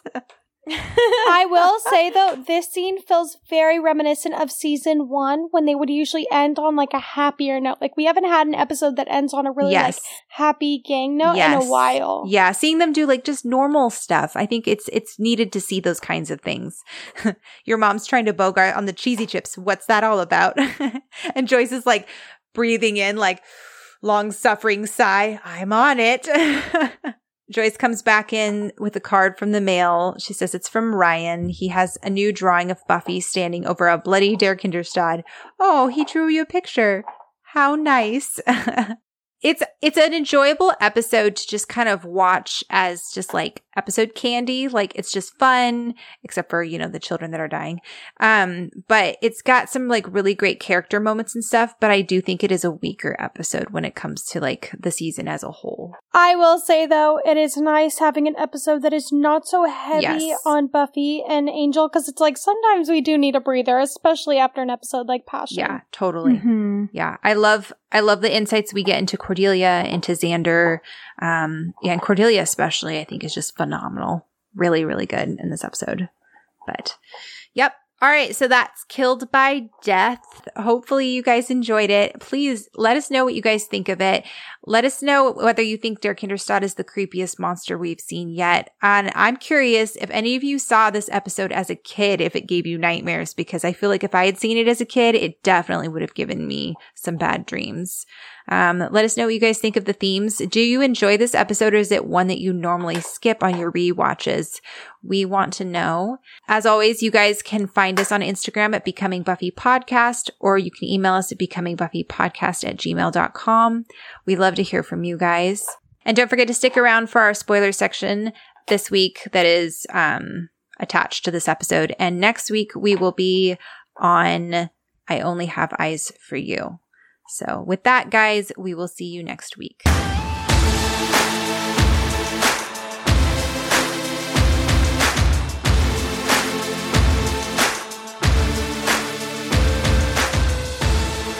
Hey guys, welcome back to Becoming Buffy, our spoiler section for Killed by Death. I think we talked about this in the spoiler-free section, but like, I really enjoy this episode as a standalone creepy episode, as one that I can just watch and be like, ooh, the villain is really terrifying and stuff. And I genuinely think that Der Kinderstadt is one of the most terrifying villains in all of the Buffyverse. What do you guys think? You know which other one he kind of reminds me of is the guy in season 7 who Gnarl. eats Willow's like skin. They kind of remind me of each other, but I think it's like him, and then there's another one that I can't remember, but like those ones I'd probably say are like top 3. I'd prefer to have my life sucked out through his eyeballs than be paralyzed and watch him like peel off my skin and then go be like I can't, I literally, and his like, he's green and all like, he crouches and sings, and he has like huge snout. Like the Gnarl is like, I can't. Like, I don't like the Gentleman either. Like I think they were horrifying to me the first like 3 times I watched the episode. And then as I've rewatched it, it's more of one of those, like, you kind of get used to their creepiness. And don't get me wrong, I don't want my heart, cut open and everything.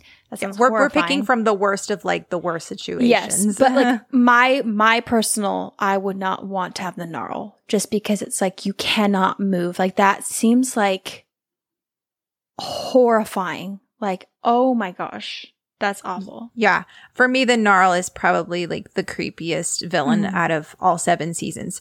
I know everyone talks about how creepy Hush is. For me, Hush isn't really that scary. I think it's just because you have that beautiful score, which is also really creepy. I don't know, maybe every time I watch it, I'm just so enamored by how well the filmmaking is, the cinematography and everything, and the lack of dialogue, that I'm not really thinking about how creepy it is. I understand in theory how it's kind of scary. They're floating, but yeah, I agree with you, Tabs. The Gnarl for me is by far the creepiest one, and then I think the second most creepy is Der Kinderstadt. I agree. This would be a great time to tell you all that this is the spoiler section. There will be spoilers for all 7 seasons. It's all good. They should know it by this point. This is like our 42nd episode that we've ever done. People should know the drill by now. Could you imagine some random person's like, hey, I'm going to click on this one, see what this is. What's a Gnarl? Oh yeah, what's a Gnarl? What do I have to look forward to in season 7? Don't worry, you will still be thoroughly creeped out by the time we get to season 7. But this is spoilers, obviously, for Buffy, but also for the show Angel. If we have already spoiled things for you in the first, 3 minutes. That's not our fault. That's on you. Exactly. But just an FYI for you guys. One of the things that I really was dying to talk about pretty much throughout the entire of the spoiler-free section was Normal again. And I know we mentioned, I think, in Ted. Yes. And a few others. Yeah. Mm-hmm. Take it away, Tabs. you say things a lot more eloquently than I do. So I'm just going to agree with all of your points. So you can go ahead. Okay, cool. We don't need to talk about it. Moving on. No, I was thinking a lot about how, like, you know, she's talking about vampires to Joyce, but then also Buffy's fear of hospitals and stuff. And I really, really wish that, I mean, obviously they did not have Normal Again in mind when they wrote this, but I really wish we'd had some mention of Celia, maybe when she was in Normal Again. Maybe we actually met her cousin or some, like in the alternate universe, like heard about something that happened traumatically with her cousin there. I wish that like, I think this kind of correlates a lot with Normal Again, though, just the fact that she's afraid of hospitals, like, and the fact that like she's talking about vampires, like her mom knows that she already like kind of deals with this kind of stuff. And like I said in the spoiler free section, this is the third time now that we've heard Buffy talk about vampires to her mom. And I think an argument can be made, and we'll get to this in Becoming Part 2, but I think an argument could be made that Joyce's response to Buffy saying, I'm a vampire slayer, could go either way, as in Joyce has never heard her say this before, or Joyce has heard her say this before. And I think there's a pattern of Joyce suppressing so much, especially that we've seen in the first 2 seasons, that I don't know that it's completely out of the realm of possibility that Joyce was just suppressing her saying that she was a vampire slayer, and the fact that she went to the hospital and all that stuff happened with the psych ward. But I'm curious about your guys' thoughts. I totally agree. I think that this episode could have been so much better if they had thought about the episodes prior and the episodes afterwards that could make this episode really pivotal in the whole Buffyverse, because I think Normal Again would be even more impactful if we've had hints. Kind of like I think of in season 7, there was a few episodes where they purposely didn't have Giles touch anyone because they were going to make it seem like he was part of the first. Yeah. And so when you're like, oh crap, I didn't even notice he hasn't touched anyone. He could be, you know, non-corporeal or what is that word? Non-corporeal. Yes, that. And so I was thinking, like, if they had made this episode tie in, if they had brought up the fact that she doesn't like hospitals in Nightmares, and then brought up the fact in Normal Again that they're like, oh, we've seen you react this way about vampires or whatever, and then brought up Killed by Death, then it's like, oh, crap, like this whole, like, other storyline of Buffy could be real. Whereas when you watch Normal Again, you're like, oh, this is clearly just like an episode where they're just going to throw that in. But I think it could have been so much more impactful if they had thought about things and tied things in. And then you're like, oh, we could actually talk about this. This actually could be a real thing. I agree with Tabby. Like, I love that episode as a standalone episode. I think it's such a cool concept. But I will say, because there hadn't been much hints prior to that episode, it kind of like, watching it, I was like, I know this isn't real. Like, I know that Buffy's a real person and that, you know, she is a real vampire slayer and all this, blah, blah, blah, blah.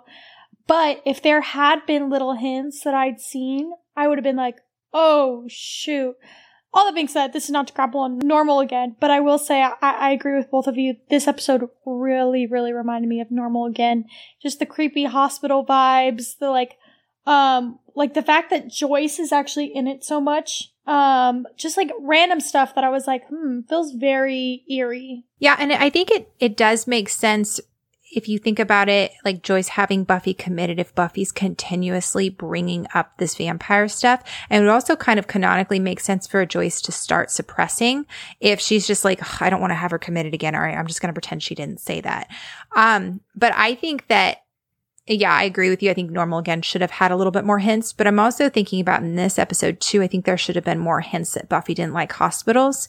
And I think that it would have been nice if they carried that over later on into future seasons and episodes, because like we spend a lot of time in the hospital in season 5 with Joyce, with all that stuff going on with her, and it's never really brought up again that Buffy hates hospitals. So the only conclusion that I can come to is that Buffy completely conquered her fear of hospitals after she killed Derek Hinderstad. But I wish like there was some like little mention of it, because it went from like this utterly traumatic thing that happened to Buffy when she was a child. Like, we're talking traumatic, to like never ever mentioned again in the entirety of the Buffyverse. It seems like such a point. Why put that in there? It seems pointless, you know?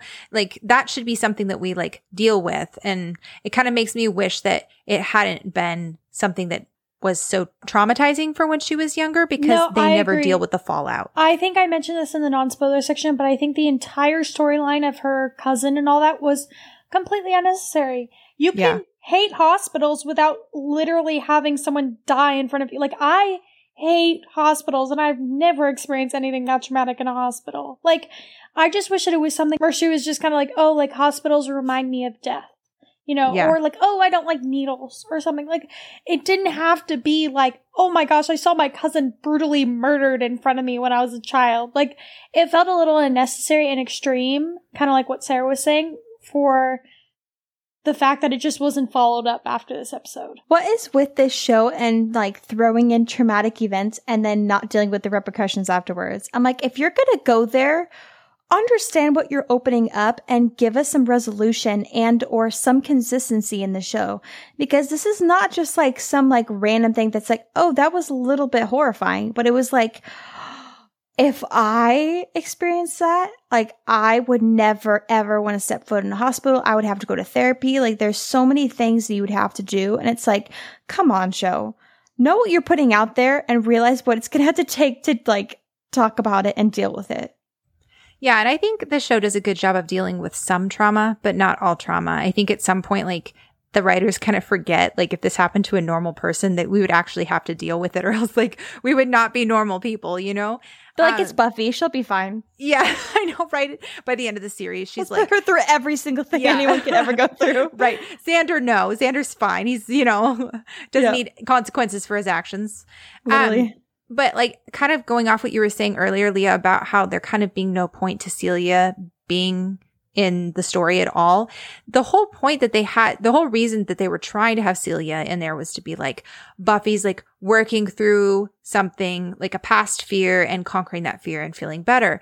Well, I feel like that metaphor can still be used with she's afraid of, or she's not afraid, but she's, I guess she's afraid. She's kind of afraid of her powerlessness. Like, she's over here watching Jenny die. Like, I feel like all of the stuff she's going through with Angel is potent enough for us to get the idea of when she snaps Der Kinderstad's neck, we're like, okay, this is Buffy needing something to work out, to feel that she has some bit of control again.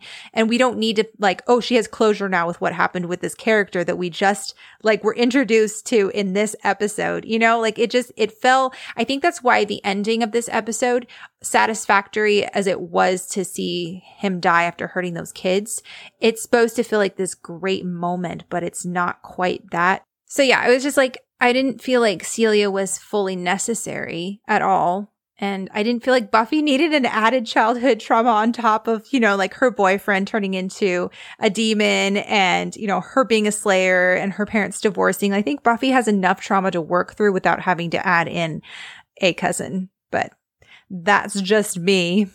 Joss is over there like, never enough trauma, especially for our female characters. I know. It's just like, I don't know. It just was a little dramatic. Like, that's all I'm going to say is that it was just, it was a tad bit dramatic, and Buffy was already dealing so much with Angel that it was like, she doesn't need another thing on her plate. Like, you really could have just made this about her trying to get over, like, Angel and Jenny's death, and we all would have been like, wow, okay. Seems fair. Buffy's really well adjusted for someone that watched her 8-year-old cousin screaming in agony. And yeah, I mean, like, it wasn't just like she died peacefully in her sleep, you know? Anyway, okay, moving right along. One of the things that I noted too, kind of in the theme of death, is they do a lot of long continuous shots in the episode The Body as well. And they did that long continuous shot when you first come into the hospital in this episode. And I also noted a lot of like correlations and similarities with The Body and also with Forever, the episode right after The Body. And Tabby, you mentioned this in the spoilers free section. You talked about how throughout the Buffyverse, they do have a lot of episodes that come after like a big episode that's about death that kind of deals with the aftermath of that. And I think we were talking about how this episode and really the next episode as well, I Only Have Eyes for You, are just the characters dealing with Jenny's death. And it reminds me a lot of The Body and Forever. Okay, so we know that Buffy is technically part demon, right? So, yes, thank you, Sarah. You're like my fact checker. Yes, we do. So I have a question. Would they be able to tell that there was a difference in her blood or something in like blood work or tests like that? Because she is technically part demon. Would that change anything? So my guess is probably no, simply because the doctors are they're not like running blood work tests. They're only giving her an IV. And since she is human, her body responds just fine to human blood if she needed a transfusion or whatever. No, I mean like, if they actually tested her blood, like would they be able you're to, asking like, hypothetically? Yeah, hypothetically. Because I Gotcha. don't think that they would find anything, because they'd have to actually like test and like they weren't doing tests, they were just taking it like, so, but I think that like, I don't know, I just like there might be something different about her blood. There might be, but I feel like in season 7, they don't explicitly say she's part demon. They say she has the essence of demon. Yeah, but also, isn't there something special about Slayer's blood? Like, don't they mention that multiple times that like vampires like crave Slayer's Yeah, it's like an blood? aphrodisiac or something like that. Yeah, there's something like super alluring about Slayer's blood. Yeah, I don't know. That's a really good question. It's quite possible that if they actually like somebody was to like draw her blood and study it, that it would look different than regular human blood, on top of the fact that she's got superhuman strength. So her cells probably heal faster than regular cells. Like, and so it wouldn't be a huge stretch to think that her blood behaved differently as well.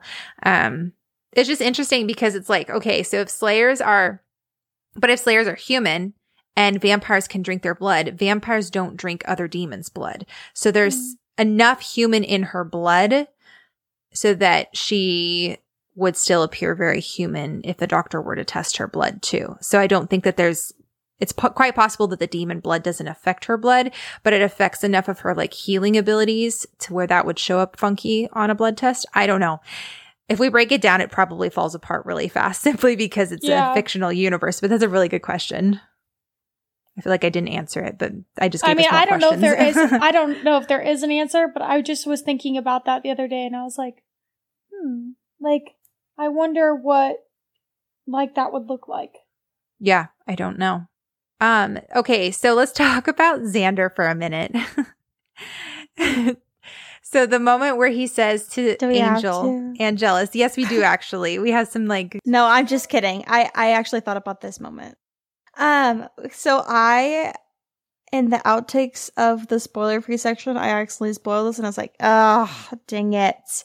But when he has that whole dialogue with Angel when he comes into the hospital and this sets up like the motivation for like kick his ass and becoming part 2. And I feel like I've said this for the past couple episodes. Like, I feel like there's a few episodes in the beginning seasons. There's maybe like 3 or 4 that I've only seen like twice, maybe 3 times, but it's been a long time. I usually skip them on my rewatches. And so this episode, I just forgot so many details about it. So when they talked, I was like, oh my gosh, like this makes that, not that ending scene or that scene in becoming part 2 wasn't like unwarranted, because we definitely see him loathing Angel for a while. But I feel like especially this episode was like a nail in the coffin where he was like, I hate this dude with everything in me. But it's like, this feels like a conversation where he's like, oh, it must kill you that I got there first. It feels like a current boyfriend talking to a ex-boyfriend. Oh, yeah. And I'm like, why is Xander getting so angry about this when he's dating somebody? I'm just like, you have no reason to feel jealous. I just like, he's such a boy, but I don't know. I do appreciate the dialogue only because it makes becoming part 2, especially since they're only like 3 episodes away, it makes it even more like, of course, like it makes sense. I like that they put it in there though. I thought it was so interesting how he was like, you're gonna die and I'm gonna be there. It was kind of like foreshadowing to the fact that like he literally is the reason why he dies. Like, because of him, Angel never gets saved, in this season, obviously. Not to spoil anything for anyone. I mean, but it like, is the spoiler no, section. I know, That's I'm what totally we do kidding. here. But I just mean like, it's just so funny because like, I don't think in this moment he means like, I'm going to make it happen, but he really makes it happen, you know? Yeah. No, that's a good point. It also kind of was like a little bit eye-opening for me when I saw it, because I forget about this interaction a lot. And I was like, did Xander not tell Buffy about Willow's spell because he's angry that Angel slept with her first? Is that, it kind of changes a little bit of his motivations in becoming part 2 instead of like, oh, I just hate Angel. I think that's definitely part of it. It was like, oh, is he like salty and like angry and jealous and all this other stuff? Like, is it all like wrapped up in like jealousy over Buffy sleeping with him first and like all this other, or sleeping with him first, but like sleeping with him and Angel and not Xander? I mean, there's no way it's going to reflect well on Xander, but I was like, holy crap, is Xander that petty to be like, well, I'm going to not tell Buffy about Willow's spell simply because I'm still mad that he like taunted me about sleeping with Buffy? I think it's a little bit of everything. I think he's angry at the fact that Angela's got somewhere that, you know, Xander hasn't even gotten close to. I think he's angry at the fact that, like, Buffy loves Angel despite him being Angelus. I think that he's angry at the fact that Angelus, like, pushes his buttons. I think he's angry at the fact that Angel kind of, like, taunts his masculinity. Like, I think there's so many, and on top of all that, he's a vampire. Like, I think there's so many things that Xander doesn't like about like Angel, and I think very few of them are valid. Yeah, no, I agree. I think he's valid in the sense of like, up until now, he's been told that, you know, vampires are just demons and nothing is left of your friend. Like, he's still, you know, chip on his shoulder because of Jesse. And that's another thing. I think that Xander would be a much more sympathetic character if they brought up Jesse more often. If they brought up Jesse and how he's like reeling with that, then I think that it would make us all kind of go, oh yeah, his best friend like got killed and turned into a vampire. And that's traumatic for him. But even though we know that like his best friend died, or I guess male best friend, because I think Willow's his best friend. Even though we know that Jesse died and we saw it happen, there wasn't enough time for us to see the bond between Jesse and Xander. And Jesse's literally never mentioned again. So how in the world are we supposed to think anything other than Xander's just, you know, being petty because he wants Buffy, you know? So I think they had a missed opportunity. And if they had brought Jesse up more, maybe it would have made Xander slightly more sympathetic, you know? Speaking of Xander, I read this really good comment. It was actually on YouTube on Passion of the Nerds comment section. I like to go and see what people say because sometimes they have like really good insights. And the user is Satanel's Pumpkin, I think is what it is. It's always something random, but it's a username. But this is what they say about Xander. They said, in all fairness to the Xander bashing, the character does have a great many cringe-worthy moments and lines. If he was just supposed to be their lone guy friend with no deeper subtext, his off-color commentary alone would justify writing him out of half of the episodes. But with his added role as a stand-in for Buffy's heart, it all fits. He is all of Buffy's brash, reckless, impulsive desires squeezed into one character. When he says seemingly idiotic lines like, if they hurt Willow, I'll kill you, the takeaway is that Buffy is probably thinking, if Willow dies, I'll never forgive myself. When he argues or fights with Buffy during a scene where she struggles to keep up a stoic face, that's the clue to us that her heart is breaking on the inside. And I thought that was a really interesting take on the whole like heart, mind, spirit, and arm or hand thing. And the like, if we're viewing Xander as the heart of the gang, but then also kind of like as representative of Buffy's heart, not all the time, because I think that can be taken in weird ways. But if we're thinking like sometimes Xander, he just kind of like speaks his mind, like he has no filter, and Buffy kind of holds it all in. I think of in Passion where he talks about how like, you know, somebody's got to go kill Angelus. And he's like, I said, faster pussycat, kill, or whatever. And Buffy goes, no, he's right. I think they use Xander a lot of times to verbalize what Buffy is thinking in moments like that. And I thought that was a really interesting take. That's really interesting because even since we just talked about Becoming Part 2, I feel like maybe that's what Buffy needed to hear to like kick his ass so that she could muster up the courage to go and fight her ex-boyfriend. Maybe that's what like her heart was saying. Yeah, maybe she needed that extra push to be like, I need to go and kill him, because maybe she was struggling. So like, even though like that's a sucky thing, like that's what she needed to hear. I don't know. Yeah, it's quite possible. Again, it's not to excuse Xander's behavior, and like that's not to say that everything that comes out of his mouth is supposed to be representative of Buffy's thoughts, but I think it's in pivotal moments like that when Xander says something and Buffy stays quiet. I think that I'm now going to like look at what Xander says a little bit differently, because he is written to be a specific part of the game. That's really interesting. Yeah. I thought that was really clever. Okay, so I just want to highlight Cordelia when she says, tact is just not saying true stuff. I'll pass. I feel like that statement right there is like everything you need to know about Cordelia. I feel like that's like her mission statement, if you will. Agreed. But I was thinking about on Angel, it's the episode that Oz comes in and brings him the ring. I don't remember what the episode is called. It's also the episode with Spike. Oz says, your buddy Spike dug up Sunnydale looking for it, the ring. He got a fistful of Buffy and left it behind. She wanted to be sure it was in good hands. Angel says, so she sent you, Oz. I was heading this way. Cordelia, and she didn't even send a note? Wow. That's really ... Angel looks at her and she says, this is one of those times when I should just shy away from the topic, isn't it? But like, that's character growth. That's character growth for Cordelia. Like, she's recognizing that there is a time and a place for tact. Like, you don't necessarily have to like change what you're saying. You just don't have to say it. You don't always have to verbalize what you're thinking. And I wanted to highlight Cordelia's wonderful character arc. Also, when they're in the library and Willow and Giles are talking about how Cordelia might be hermetically insensitive, kind of like carrying over from the last thing I said. He says, but she may also be right. Death and disease are things, possibly the only things that Buffy cannot fight. It's only natural for her to try to create a defeatable opponent. I feel like that is something that is carried over throughout the rest of the season, specifically season 5, when, you know, we have the body and Anya says, death, it's mortal and stupid. And I really kind of got flashbacks of Anya's little speech there where she talks about how she doesn't understand death and how it's dumb and it shouldn't happen.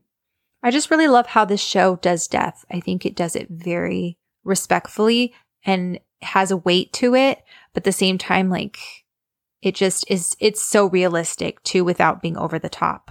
Yeah. I was telling Sarah and Tabby earlier that I just got done listening to our Passion episode, and we do talk a lot about how like death is handled in the show, and I think that they just treat it very beautifully. And I'm just always really impressed with that.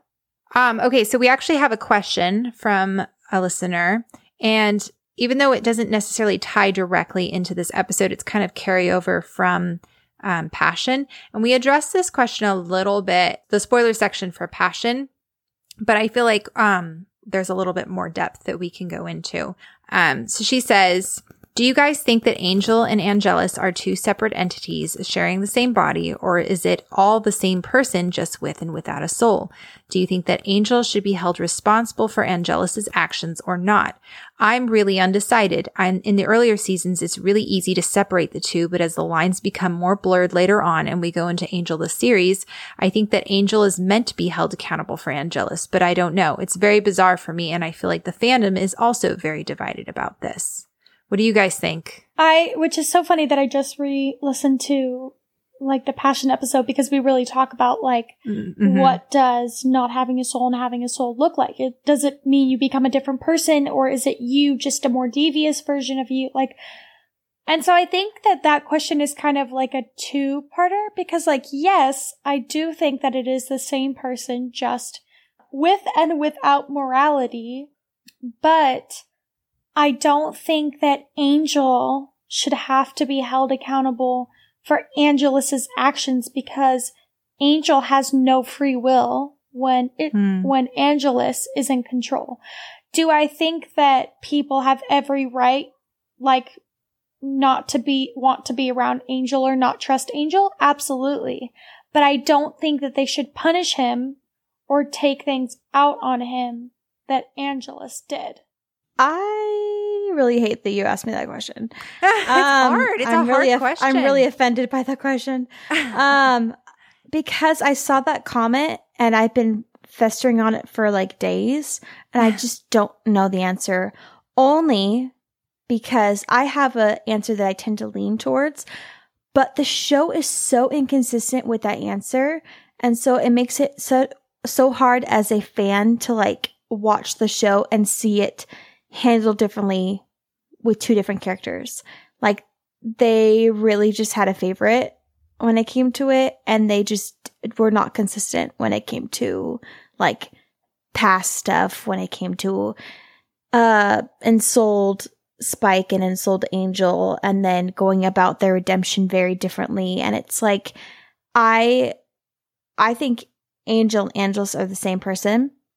I think even Angel would agree with that. Like even in Doppelgangland, he talks about how he kind of like alludes to the fact that the personality is the same, just without a soul when it came to Vampire Willow. And so I think that even if you look at like in Passion, Willow says like, you're still all that he thinks about. Like Angel and Angelus are both obsessed with Buffy, but just for very different reasons. They have the same personality, same tendencies, just Angelus has zero remorse, zero humanity, everything that is awful about what Angel could allow himself to be. Angel has a soul, therefore he has a conscience and morals, so he feels guilty about it. I think a lot of it he puts it on himself, but it's also because he has a curse, so he doesn't allow himself to move on from his past. Do I think he should allow himself to feel that much? No, but I think he has to, because he's so scared of not having, or of having a moment of happiness and then going back to Angelus. But then you look at Spike and it's completely different. So I don't know. I go back and forth. I want to say they're the same only because I see that very much so in Angel and Angelus, because I think, oh my gosh, I'm really decided to murder everyone's, opinion of me today. But like, I really feel like Angel and Angelus' character is way more three-dimensional sometimes than Spike. And this is coming from somebody who loves Spike. Don't get me wrong. I think he's so funny. I really enjoy him on my screen. Like, I really love Spike so much. I just think that there's very few differences between Ensouled and soulless Spike. And so I think it becomes very confusing with that question when you look at both of them differently. So I think that, and Leia makes a really good point. She goes, I think that we need to look at Spike and Angel separately. And when we're asking this question, because the more that I watch the show and the more I'm discussing this, and again, I think this is going to be one of those questions that we're going to be asking for the rest of the time that we do the Buffy podcast. I think we're going to be talking about, okay, what does it look like? What is their interpretation in this episode? What's going on? I think that the conclusion I'm coming to is that personality and who they were before they were turned and character and all this other stuff has a lot to do with who they become as a vampire afterwards. And so I think that instead of there being a very blanket statement of all vampires look like this when they're turned, it should really be more nuanced than that, because it's like, well, we see that different vampires have different personalities. So of course, and obviously there's definitely like worse vampires than other vampires. So that wouldn't that mean that there are some vampires that are better than other vampires? What about like morally gray, ambiguous vampires? So I think like when we're asking this question, and Leia even said this too, like I think we need to not look at Spike and soulless and versus unsouled Spike and just look at Angelus and say, okay, what is the show trying to tell us about Angel and Angelus and what's going on with him? So I think that might help clear things up a little bit if you just only focus on him. You know what I mean? Yeah. I also think that like Liam, that might actually like 3 different types of angels. It's so many names. I know. Well, Liam, I think, because a lot of people are like, oh, I wish that they had given a little bit more in depth to Liam's backstory, which I agree to some extent. I think that he's very consistent to Angel and Angelus because he struggles with, and all 3 of them, all 3 personas of Angel struggle with addiction in very different ways. And so every time we see Liam, we see that he is lazy. We see that he's a drunken loser, by lack of a better word. And like you see him sloppily falling over tables and like just partying it up and not caring at all. And I think that he had no reason to feel remorse for anything. And then you see Angelus, and then he is entertaining obsession with just being cruel. And then you see Angel, who is just obsessed and addicted to just feeling remorse and grieving. And he just cannot get out of that. And I think it's beautiful because each of them shows a different representation of what people have to go through and what people go through. And I think Angel's character, just objectively, and how David Boreanaz played it, is just so interesting. And I just can't get enough of his character. So I think that he makes sense. All of like the different angels make sense to me. Yeah, I mean, it's no secret that we all differ on our opinions of Spike and the character and stuff. I would say that I think that Spike is a very 3-dimensional character. And I think that I love both Angel and Spike for very many different reasons. And I think that it makes even more sense why they react so differently when they get their souls, because they are different people and because they both react like accurately to their character and their personality. Sure. So I feel like it makes even more sense to what I was saying before, just kind of saying like, I think that it's the same person just with and without morality and free will, pretty much. Yeah. No, I think that's consistent. I'm sorry if this was confusing. I wasn't saying that I don't think that Spike isn't a 3-dimensional character. I just personally think that Angel is more so and is better written. In my opinion, I think that Liam, I would agree Angelus, with that. and Angel are all so consistent and just are so interesting to me, and they represent them. And I think that having a character that represents such different types of addiction as the same person is just genius. And so, like, I'm not at all saying that I don't think Spike is a 3-dimensional character. I think like William, Spike, Ensouled Spike, and Soulless Spike are very interesting as well. I just think that like Ensouled and Soulless Spike kind of are in more gray, meld together type area. I would say that because I love the fact that Spike is a more gray character. I think that's what intrigues me to him. Personally, I am more interested in a character like Spike than I am with Angel. I think Angel's amazing and I love him and Buffy together. He's one of my favorite characters. I just personally like Spike more. But I will say Spike was kind of given the short end of the stick because Angel came on the show. They figured out what they wanted to be by episode like 5, I think was what Angel was, like the self-titled episode or whatever. Episode 7. Episode 7. Sorry. Thank you, Sarah. This is why you're my fact checker. It's okay. So by episode 7 in the first season, they knew where they wanted to go with Angel. He was a soulless, he was a vampire with a soul. And then it was like, then they started writing season 2 and they were like, oh, let's make this whole storyline about him. Then by season 3, they knew everything that they wanted to do with Angel because they had already planned on making the show. Then you have all of Angel dedicated to getting to know and dissecting Angel's character. But Angel's character from beginning to end is extremely consistent because they knew what they wanted him for. Like they knew by episode 7 of the first season what they wanted him for. Spike got the short end of the stick because when he was first written in, he was only supposed to have 5 episodes. Then they're like, oh, he's interesting. Let's keep him on. And then it was like season 3, he only comes back once. And then like, he's just kind of like this weird person coming in and out of the show. And then by season 4, it's like he's coming in the show and then you're like, oh, we really like him on the like show, but like we don't really know what he is. We don't know what he want him for. It's like they didn't really know what they ever wanted to do with Spike, but they knew they liked having Spike around. So they kept kind of like changing things for him. And I love Spike. Yeah. This is not me bashing Spike. I love Spike. Yeah. He's probably, it's either him or Buffy are like my favorite characters.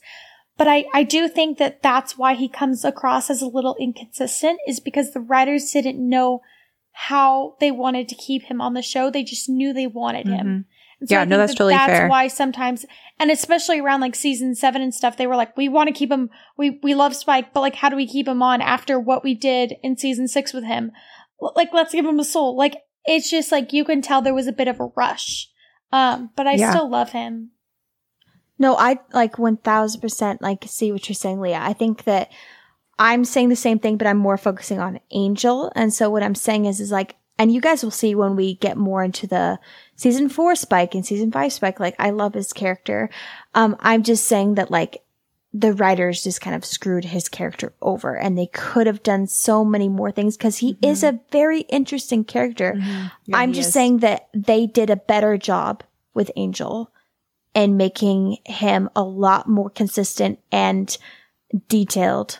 Yeah, no, I think those are really good points. And I totally agree with you, Leah. I think it all came down to they didn't really know what to do with Spike, and they didn't know how to carry him forward. And especially after everything that happened in season 6, it was like, okay, we want to give him a soul, but then they also didn't want to lose the edge that he did have. And that was, they kind of backed themselves into a corner because they wanted to make a difference between sold and unsold Spike, but they couldn't do too much of a drastic one or else people wouldn't like the character as much. So they really were kind of in like a weird position and weird place.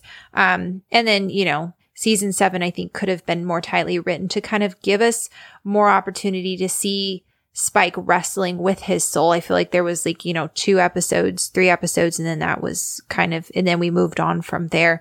But yeah, and that's all a later conversation because we're going to definitely be talking about that. But thank you, Leah, for that question. That was seriously very thought-provoking, and it's definitely one I think we're going to be talking for the next, you know, few seasons and stuff. But okay, so the last thing is, what would Dawn be doing in this episode? And before you guys answer, I really think if there was going to be any episode in the entirety of like seasons 2, 3, and 4 before Dawn gets here, for Dawn to be inserted in, this would have been a fantastic episode for Dawn to have been in, because imagine if it was Dawn that was sick in the hospital with the flu, and Buffy now has an extra motivation to go kill Dirk Hinderstad. We don't have to have the whole Celia thing in there. And then I also think that Dawn would have definitely have been sneaking into the hospital and helping kids escape. Like, I just think that this would have been a really cool episode to have Dawn in. I didn't even think about that. And the fact that she'd be so much younger. Right? She kind of qualifies a kid. But I also think that I could see Dawn kind of making fun of the fact that like Buffy got sick, because she's like, oh my gosh, I always get sick. You finally get sick. And then like ends up catching it from Buffy. Like, I think that'd be so funny. Or like trying to sneak into the hospital, hang out with Xander, who's like, you know, guarding and stuff. And she's like falling asleep. I can just imagine her trying to make everything about herself when Buffy is like literally dying. It's like, Buffy isn't that bad. Yeah. I get the flu all the time. Yeah. I like, the more I was thinking about it, I was like, dang it. Like, I really wish we would have had an episode like this. I could see little glimpses of like tiny Dawn trying to rescue the kids and help them out, and like, or even trying to help Buffy when she isn't feeling super great and stuff. I think it would have been a really cool episode to see her in, but it's okay. Shoulda, woulda, coulda. Well, I think that's everything. Not as long of an episode this time around, but don't worry, because next week we have so much to talk about in I Only Have Eyes for You. We have our friend Destiny with us. We've already recorded it, and it's just fantastic. We have some really good dialogue, and I have really like a newfound appreciation for that episode. So I'm really excited about it. But you guys can let us know your thoughts on this episode. You can find us on Instagram at Becoming Buffy Podcast. You can email us at becomingbuffypodcast@gmail.com. Definitely let us know what you guys think Dawn would be doing in this episode, if you think this would have been a great episode for her to be in. Let us know what demon you think is the creepiest in the entire Buffyverse, if Dirk Hinderstad is at the top of your list. And as always, we always want to hear your opinions on the Angel versus Angelus debate, because I think that is highly intriguing. So anyway, let us know, and we will see you guys next week for I Only Have Eyes for You.